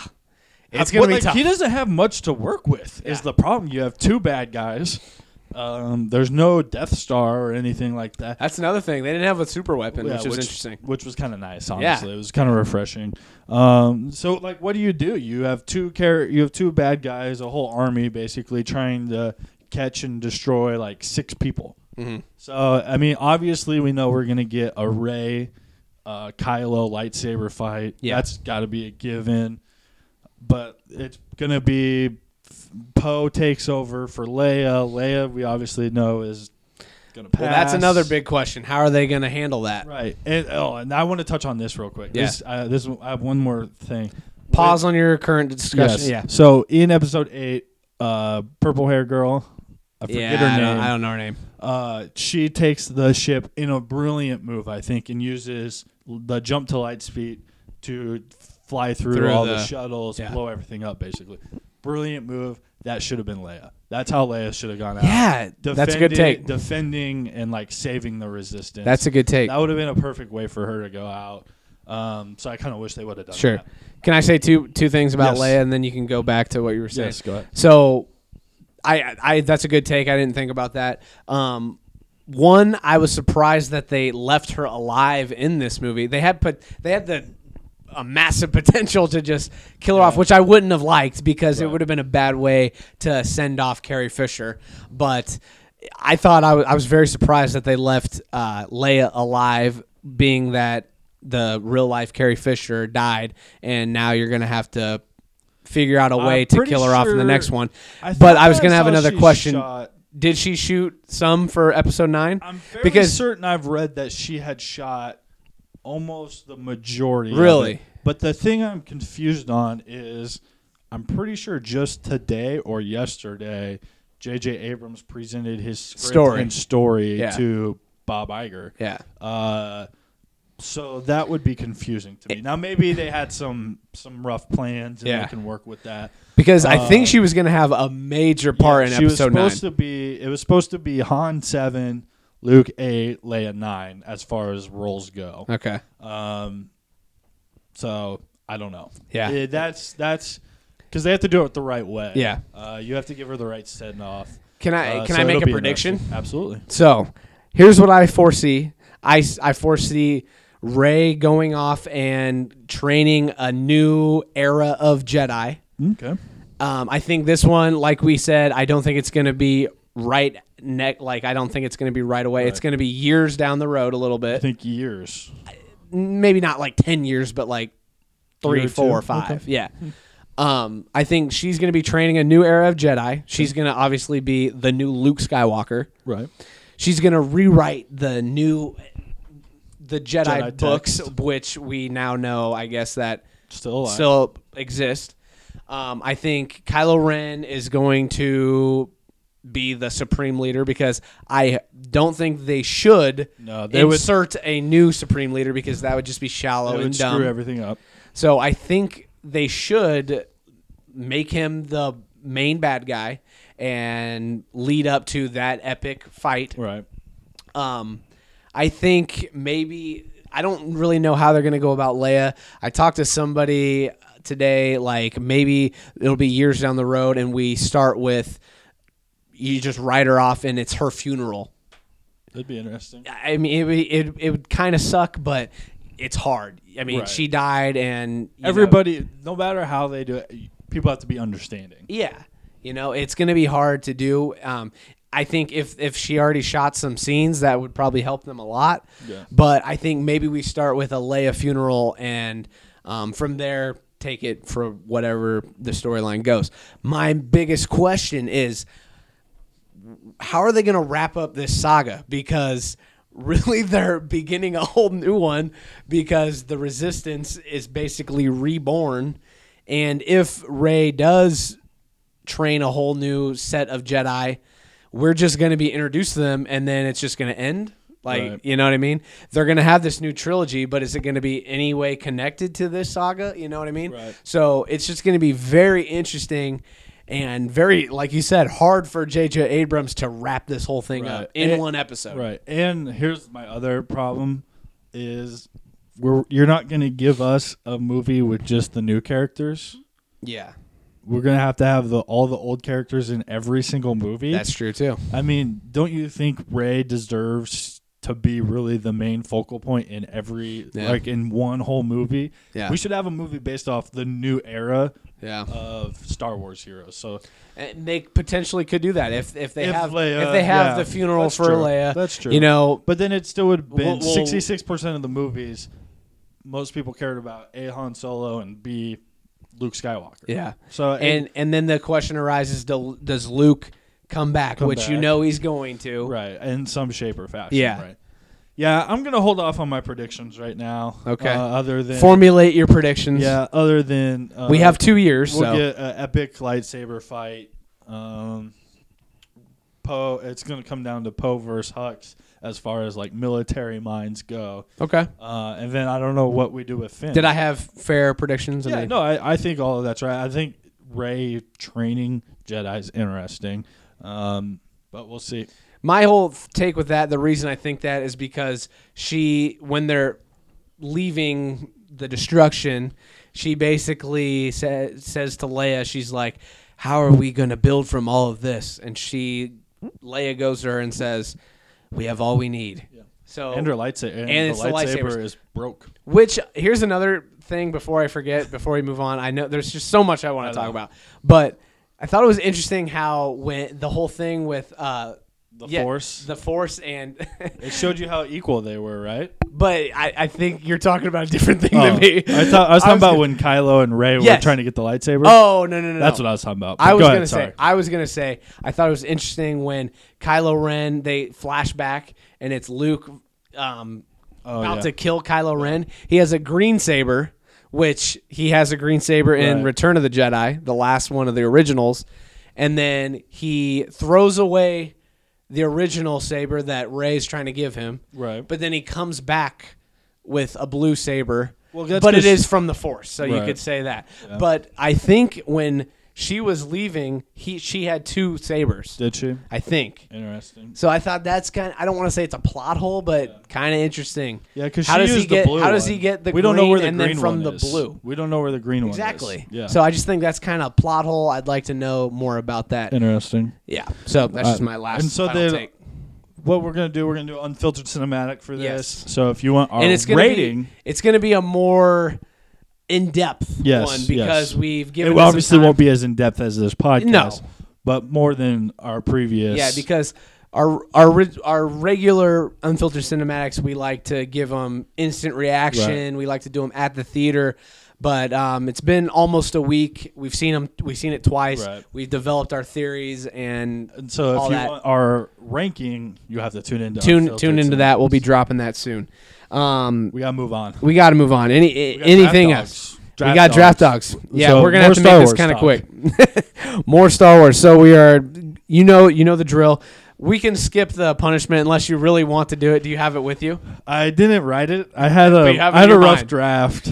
If you want to do it, you can. If we don't, I can do a quick one. Okay. I'm gonna have to stand up again for this. Are you gonna gun my life? Are you gonna present me with the Heisman Trophy? Yeah, that's fine. You present me first. So for his punishment, last podcast we did Heisman winners. Rigged as shit. Brandon took another L. We're gonna do something different this time. We're not gonna put names with. So if you listen, you'll know the teams. But if it's just on Twitter, so do not reply which team is which, or do. No. So Brandon has to give. I think name association is killing me. Brandon has to give a Heisman speech for me. For Trey. So I am Trey Alessio. So he's basically going to gun my life. Winning the Heisman. So go ahead and give me the. All right. I don't know how they present it, but basically, with the 2017 Heisman selection, the committee votes Trey Alessio. Thank you. You have the floor. This is, I truly did not expect this. I want to say to the 3 losers that are sitting right in front of me, congrats. Hell of a year for all of you. I want to thank my coach, Brian Kelly. I hate you. I want to thank my parents, Tom and Jill. Love you guys. I want to thank my best friend, Brandon Ogden, who taught me everything I know. Not many people would think that a kid from the south side of Des Moines, Iowa, could win the Heisman. And it shows you that hard work, anything is possible. Take me for an example, a 6 foot, 335 pound long snapper. To win the Heisman is truly remarkable. So thank you. Glory be to God. God is great. God gave me all of my long snapping abilities, even though I have 0 athletic talent, 0 ability. Thank you for this wonderful award that now is never going to be presented again because I'm a long snapper, and it shows you that this is rigged. Thank you. Wow. So he comes at my weight, my athletic ability. Damn, coming at the line. Your position. I made you a long snapper. Yeah, that was interesting take there. I like that. All right. So this week we are doing Star Wars. Very good out of you. Thank you. Good job. That was all. I don't know what the punishment we're gonna do for lightsaber. Are we gonna do a lightsaber duel and then make it a video aspect? I don't know. We're gonna have to think about this one. We'll come up with something. Yeah. So this one's gonna be tough. You have the first pick this week. It's a snake draft, so I will get 2 and 3. Yes. But yeah. All right. You have the floor. Pick, no doubter, Darth Vader. I was gonna say if you didn't pick that, you gotta go Vader, the greatest villain of all time. Okay. In cinema history. Well, I think that leaves me. I have to go Obi-Wan Kenobi. Okay. What is that? A sleeper pick or? I am kind of surprised. Okay. And then I'm going to stick good. I'm going to stick to the good side. Okay. I think I have to go Grandmaster Yoda. Okay. Is that what you would have picked for number 1 if you picked? I don't know. You know? All right. Well, you left me. Well, I left you with what you wanted. I'm going to go Luke Skywalker. Yeah. I probably should have done that. And then I lost. Damn it. I'm going to go with Rey as my number 3. God damn. All right. Well, I'm pretty much fucked. Yeah. I have to think about this one now. What other Jedi do I have? I need a dark side dude. Yeah, I think I have to go Sidious Palpatine. Okay.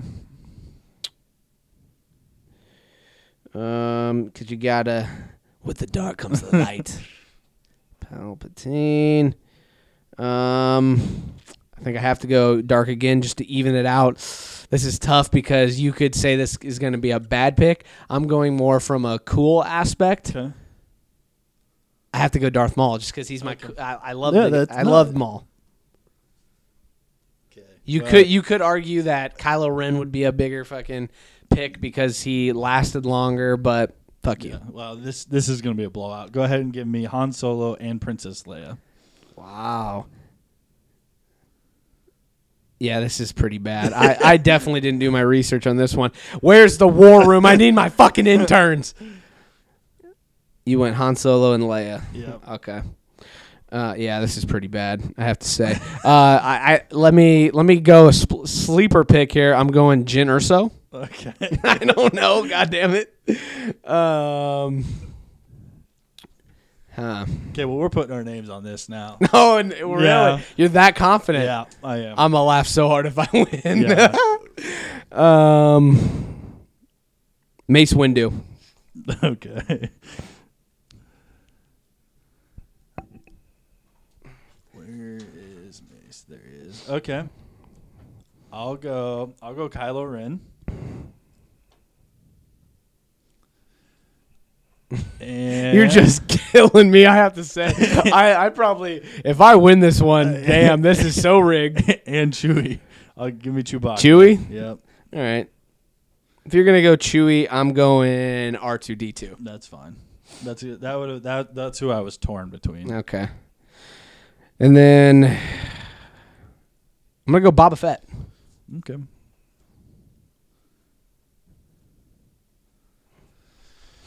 Okay.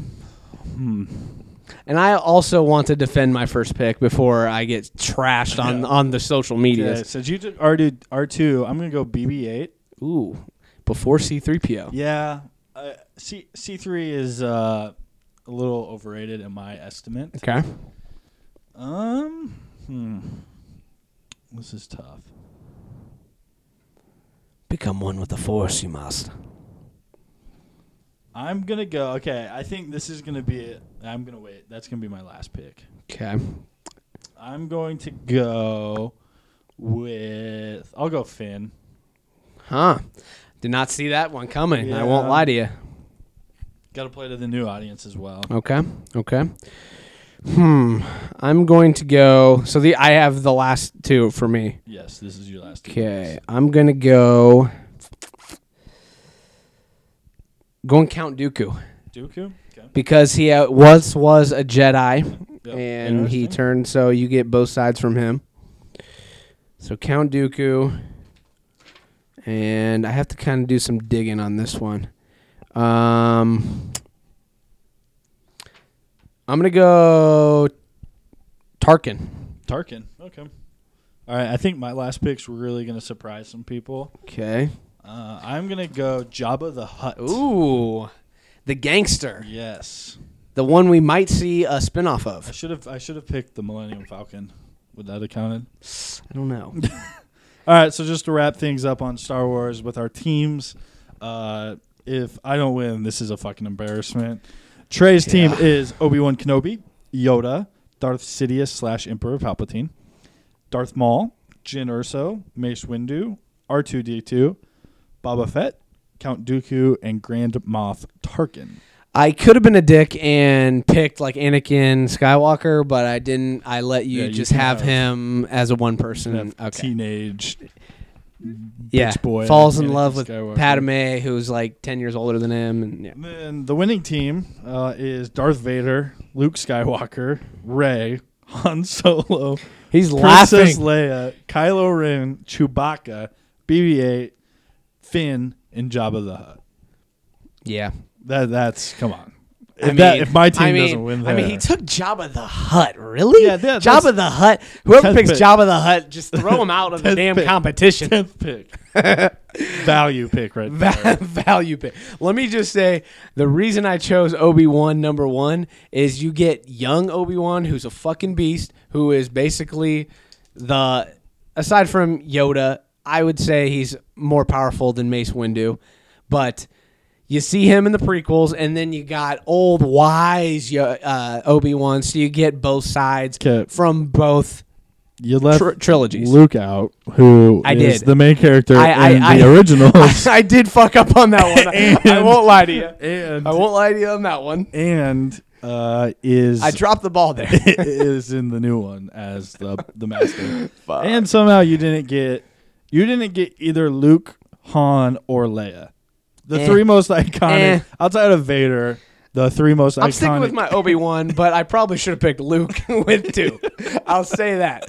But I will stick with my draft. I was hoping, I had the first, I just want to share this. When I was thinking of this, I was like, best case scenario, I get Vader 1. He probably goes Luke and Rey 2 and 3, so I get Yoda at 4. But you didn't get Yoda. But you didn't get Yoda. I win, bitches. Yeah. Well, darn. All right. Well, let the crowd speak. We're gonna put a poll out. Vote us. You want to put names on it? Yeah, you're that confident. We'll put names on this. We're sticking with it because if I don't win this one, it's clearly based off name. So this should be a no. This is an experiment. This should be a no doubt. This is an experiment. This is like you threw the fucking draft. I did. You're the Cleveland Browns. I really did. I'm not this stupid. Okay, I wanted Brandon. Right. I wanted Brandon to win. Fucking regret. That is the Cleveland Browns sitting over there. No, but for real, vote in our poll that we put out. Please. Listen to the podcast. Share it with your friends. And yeah, this was a good one. All right, let's move on to some music and sports. It's going to be a little quick because this has been long as shit. But I really want to talk about the Eminem album because it dropped. Have a polarizing take, and never would have thought I would say this about an Eminem album. But I was a little underwhelmed, a little disappointed. I have listened probably close to 5 times, but I will say this, it has grown on me a little bit, but I am a little disappointed, and I kind of want to break down the album, not as in detail as we broke down Star Wars, but I know you have some takes too. So I guess initial reactions off of your first listen. So we'll do a deeper dive next podcast. Sure. About that. Initial reaction was not kind. I felt worse about this than I did Star Wars. And Star Wars, I agree. Star Wars didn't sit great the first time. I agree. Again, I will echo what you said. It got a lot better the more I listened to it. Those were my initial thoughts. Yeah. Let me ask you 2 questions here. One, is there even I try to think about songs. I don't know why I think about it this way, but is there a song on this album, first of all, that you would have potentially picked in your draft dog list that we did for Eminem, and or if you're listening to just Eminem on shuffle, that you will sit and listen and be like, I have to listen to the song, I can't skip it? I really feel like there are maybe only a couple fucking songs. For me, I would say Walk on Water. I would put up there. Loved Walk on Water. Well, we can even go track list by track list. I mean, it could be a quick thing. Untouchable, not Untouchable. Excuse me. You didn't like Untouchable. Offended. Oh yeah, I liked Offended a lot. Offended, I would. I'm a big fan of River with Ed Sheeran, whatever you want to call him. Ed Sheeran. And then the last one I would put in that category would be Like Home. Alicia Keys. Okay. All right. I'm gonna go a quick, brief, track by track review. Walk on Water, loved it. Thought it was deep. Thought it was very self-aware, self-doubting, but it makes him human almost. Loved it. I thought Beyonce was great. People hated it because it didn't have drums, but fuck you. The message is good, and that's what music is all about in my mind. 2, Believe. So it ends with Walk on Water ended with kind of a Slim Shady vibe. I can't say. I was gonna rap it off the top of my head, but it's not coming to me. But basically, comes off of Bitch, I wrote Stan. Bitch, I wrote Stan. Comes off as a Slim Shady vibe. I think a better song would have been Offended right there because it has the ever like it kind of has in the last thing on that Walk on Water. Would have liked to see that. Believe. This was a trap beat. Very interesting. When I first heard it, I'm like, okay, he's going over a trap beat to kind of make fun of these mumble trap rappers that he doesn't like. But he kind of goes on this 3-count beat, 3-count flow. Yeah. He talked like this, and I did not like it. Yeah, I didn't care for that. And it sounded very relapsey, kind of. Well, not even relapsey. It just sounds like I talked back and forth with someone on Twitter about this. Sorry, not relapsey. Shady XV. Okay. The few songs that he did there, it had that vibe to me. And I get you want to appeal to kind of this newer generation, but it almost seems like, personally, I think the motive was to make fun of trap rappers. And I 100% could see that. Yeah. Because he talked about how much he doesn't like that. I think it's more apparent on Chloroseptic, the next song. Yes, I agree. But it almost seemed like he was trying to be like them instead of making fun of them. Right. He's going on a trap beat, and it sounded like clear as It was kind of, I don't know. It's hard to do in music. It is. Have that type of message. It is. So Believe and Chloroseptic, both kind of trap beats. First of all, why the hell do you pick Fresher over 2 Chainz? Yeah. 2 Chainz is supposed to be on Chloroseptic. You can't tell me that he was better than fucking 2 Chainz. I'm sorry. I'm sorry. Untouchable, very polarizing. You either love it or hate it. It talks about police brutality. I thought white perspective, black perspective. Very white privilege song. And I thought it was very woke, a very woke song. I personally really enjoyed it. I thought it's an important message that needs to be heard. Message was good. I didn't like the quality, the production behind it. I didn't really care for. Really quickly, can I rebut with that? I don't know if you probably already know this, but the first half he speaks from a white perspective. You get a rock beat, right? Second half, he speaks from a black perspective. You get more of a rap beat. Yeah. So I kind of like that. I could see where it's an interesting the idea. Sounding of it. Right. I get that. It meshed with the sample. Yeah, it almost sounded like the beat was too loud for the words you could sometimes I struggled to understand and hear what he was actually saying. Okay. So that's more what I mean from the production standpoint. That's fair. Next is the actual next single off of this album. Untouchable isn't considered a single, although it was released before the song. River featuring Ed Sheeran. You like the song. I really love this song. This is one of my favorite songs. I thought the hook was awesome. The hook is amazing. It gets me going. I just thought it was kind of like Love the Way You Lie Part 2. Yeah, like it didn't hit me though. Okay, like I wanted it to. Well, I really enjoy. I like Love the hook. Way You Lie. I like the hook too, actually. So maybe that's why I like it a little more. When he talks about not wearing protection and biting into forbidden fruit, it's about abortion. The song. Yeah. So that song I really enjoyed. Okay, good song. Remind Me intro. Not really necessary. Remind Me. So I thought with the Remind Me intro and the Remind Me real song, I thought it was going to be a deep ass, long song. Instead, we get a sample from Joan the Jet with I Love Rock and Roll. Right. Totally caught off guard. It's kind of catchy, kind of weird. I mean, Eminem can do that because he's, kind of has that white trash vibe going to him. So this also very reminded me of Shady XV. Yeah. The opening song. Oh yeah. When he does I forget. Love you. Yeah. Me. I just thought I don't know. It was weird. I kind of enjoyed it. I thought it's good, but it's a twist. It's something different. Which that's what you're gonna get from M. Every album he does something that is completely new, something that's completely different. So it might not sound right the first time. Yeah. But that might be something that you see going forward. You don't know. It's good, but do you put it in your constant Eminem rotation? No. But it's not one. When I listen to a full album, there's certain songs I do listen to and certain songs I don't listen to. So when I'm listening to Revival, it's a song I would listen to. Okay. Then we got Revival Interlude, which is not even him. It's like a sample of a girl singing. I wish he would have put like a verse on it. Yeah, I agree. I thought that it would have been better with that. There would have been a Revival like intro and then a Revival song. But Yeah, weird. Like Home, one of the standouts in my mind. He comes at Trump's life. He has an epic line, which do you have the lines up right now? Yeah, I do. So read them, the one about the canary with a tweet, that one, if you can find it. Well, it looks like a canary with a beak. Why do you think he banned transgenders from the military with a tweet? Ooh. Goddamn, and he comes at Trump's life in that one, which is interesting because the vibe of the song is definitely not like fierce. It sounds like a radio song, but it's not going to be a radio song because it's coming at Trump. It's kind of like Mosh a little bit, as where white America is more aggressive. Yeah, Mosh. This one sounds more poppy though. Yeah, but you got Alicia Keys on this one. I like this one a lot. This is one of my favorites on the album. I liked the line, "If we start from scratch like a scab, get the scars to heal and band together for Charlottesville." I thought that was a dope line. Yeah, that's good.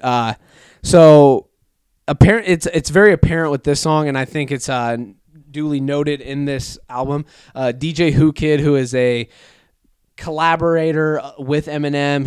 I think he hosts Shade 45, Eminem's radio station on Sirius XM. He was interviewed by the people at Everyday Struggle on Complex, and he claimed that this album is a stage-driven album, which I thought was an interesting take, and I think it's very apparent in this song with the "stand up, hands up" in the chorus. So I could definitely see that being a song being played at concerts. Then you have Bad Husband featuring the X-Ambassadors. I actually really like this song. Yeah. He kind of apologizes to his ex-wife, Kim. Thought that was, opening. It was interesting. I like the hook as well. Yeah, interesting. He talks about you can be a good father, you can be good everything, but you can still be a bad husband. Yep. Yeah, I like that hook a lot. This is a song that's grown on me a lot as I listen to it. Definitely. Next, you have Tragic Endings with Skylar Grey. I thought Skylar was. I like the hook. Didn't care for the song a lot. Like it's an okay song, but it's not going to be one of my top choices on this album. Then you got Framed. I actually really liked this song. I thought it was funny as hell. Had a lot of Relapse vibes. He had a Stephen Avery line in there from Making a Murderer from Netflix. I just thought it was funny. I think this song, I can't remember if it was this song or a different one. It reminded me of WTP.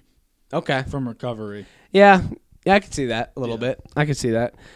Next, you have Nowhere Fast with Kalani. Honestly, this is kind of a throwaway song in my mind. So? Yeah.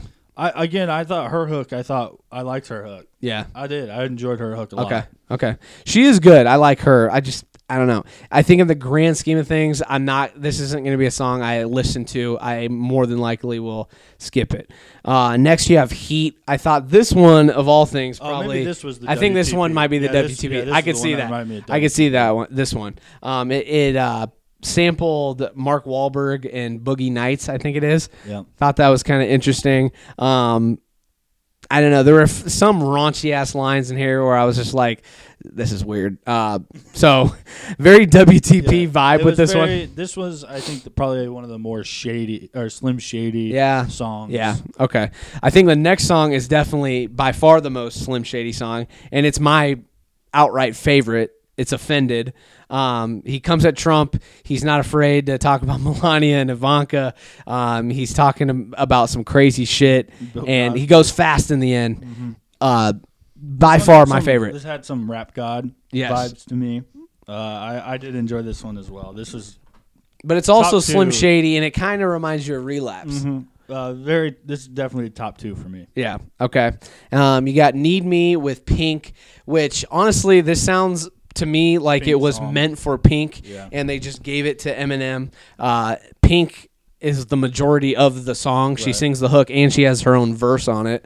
I don't know. It was just okay to me. I enjoyed Pink's part, actually. Yeah. Okay. In Your Head, he samples the Cranberries, the Zombie. I thought that was interesting. That song is good from the Cranberries themselves, but interesting sample choice. I thought it was a pretty good song. It's more dark and deep, so it was cool. I don't really have a big take on that one. The last 2 songs I do have a big take, though. I thought they were the biggest standouts. So I believe on Castle, it's basically a song to Haley. Mm-hmm. Thought that was really good. See, I would have. When he's like December 1st. Yes, I think So I said this to you. I think if he would have done that throughout the whole album and made it cohesive, that would have made this album 100% better. I could see that. You know, even if it has Relapse or Slim Shady vibes, you could make it different, but make it cohesive and kind of be more mature. I think I don't know what people wanted with Eminem from this album. Yeah. Because some people, maybe you want like a more mature Eminem like we got parallel to Jay-Z on 444. Some people would have loved that. Some people would have hated that. But some people wanted straight Slim Shady, you know, with the rape lines, with the crazy shit. This is the predicament with M is he does so many different things, and he does them at such a high level. Yeah. And it seems like everybody loves certain parts of M. Some people hate certain parts of M. So it's a predicament for him when he's putting together an album of how do I please everybody, and really it's not obtainable, except for like me and you who are true stans. Yeah. So I'm gonna keep listening, obviously. So I think it's a predicament. Yeah. And it's hard, and I think you see that battle throughout this album. Yeah. Okay.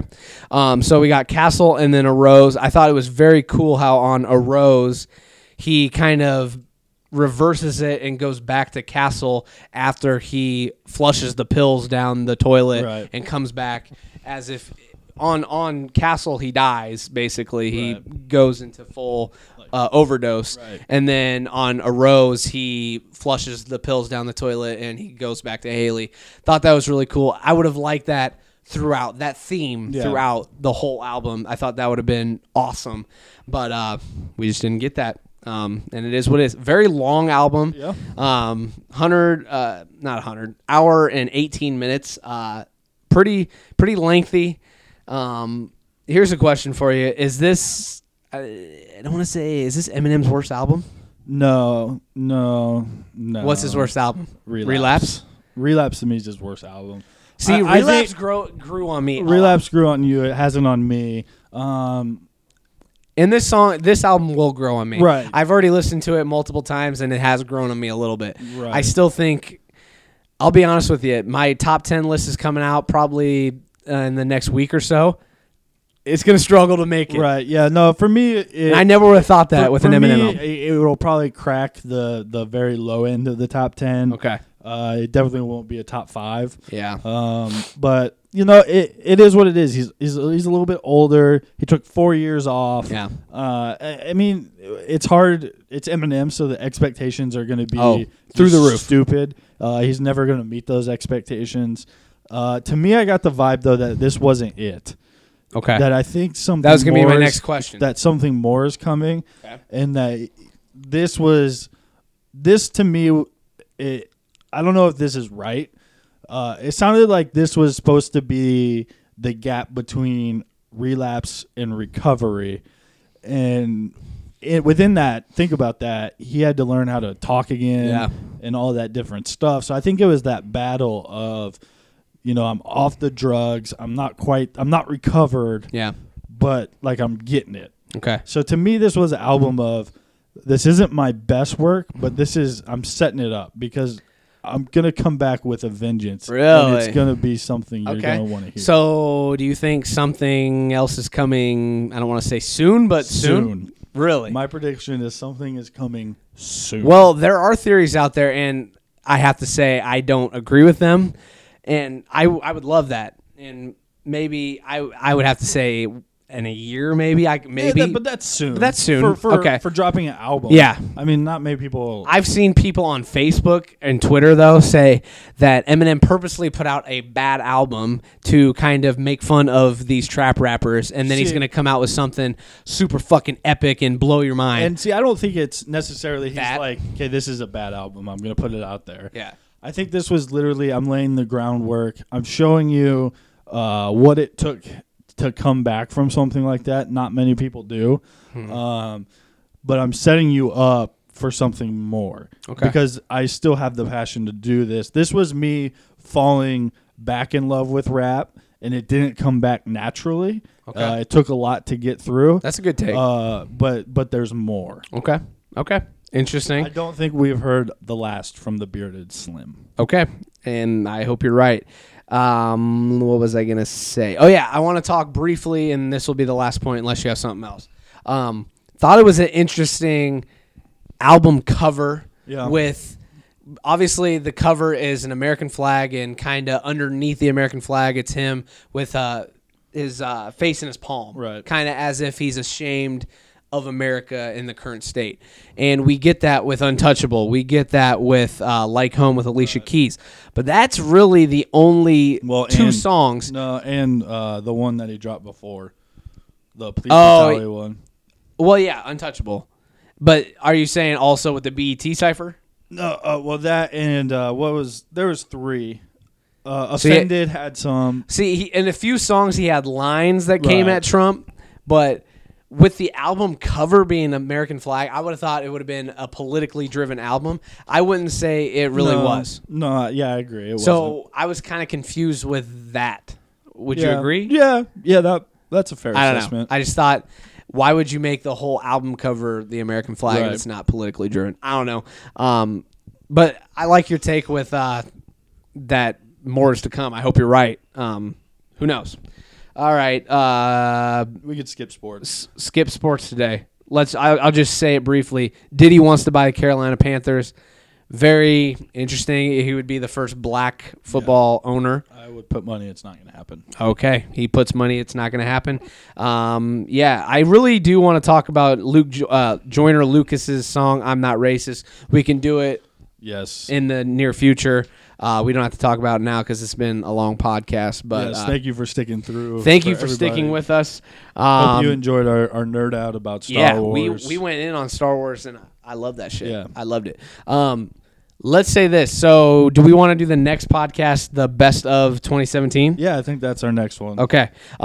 So this will be our second annual best of podcast. So what we're going to do is we're going to do top 10s of albums, movies, songs, the MVP of 2017. We're just going to give you everything.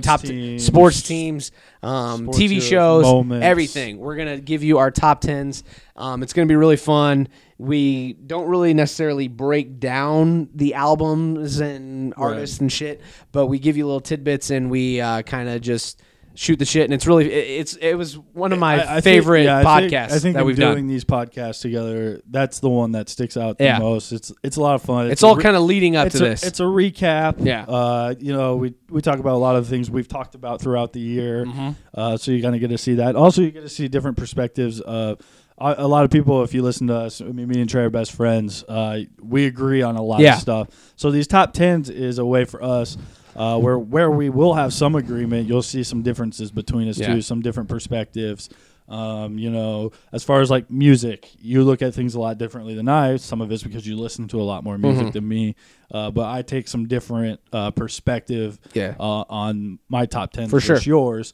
So and we don't show each other our top 10, so it's kind of a surprise to us when we come together. So it's a lot of fun. If you're a fan of Are You Entertained, you'll enjoy the podcast a lot.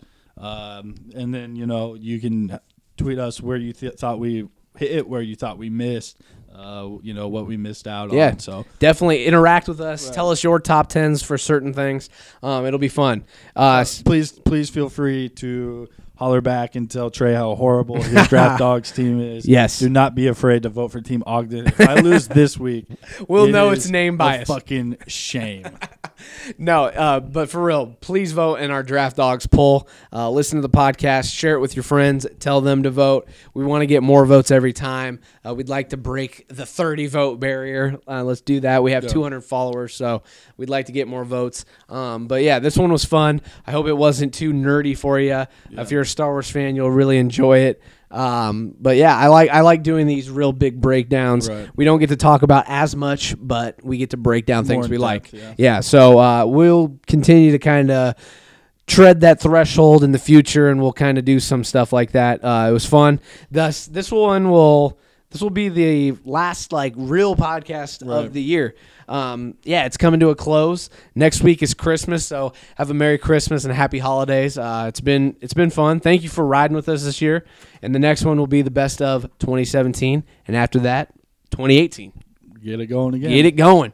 All right, I'm Trey Alessio, the Dawn of Entertainment. This is Are You Entertained? I'm alongside Brandon Ogden, the Consigliere. We are in our new Are You Entertained studios, and I like it here. You like the vibe? Hell yeah. Hell yeah. All right, that is the podcast. Thank you for sticking with us, and we will be back. Stay safe.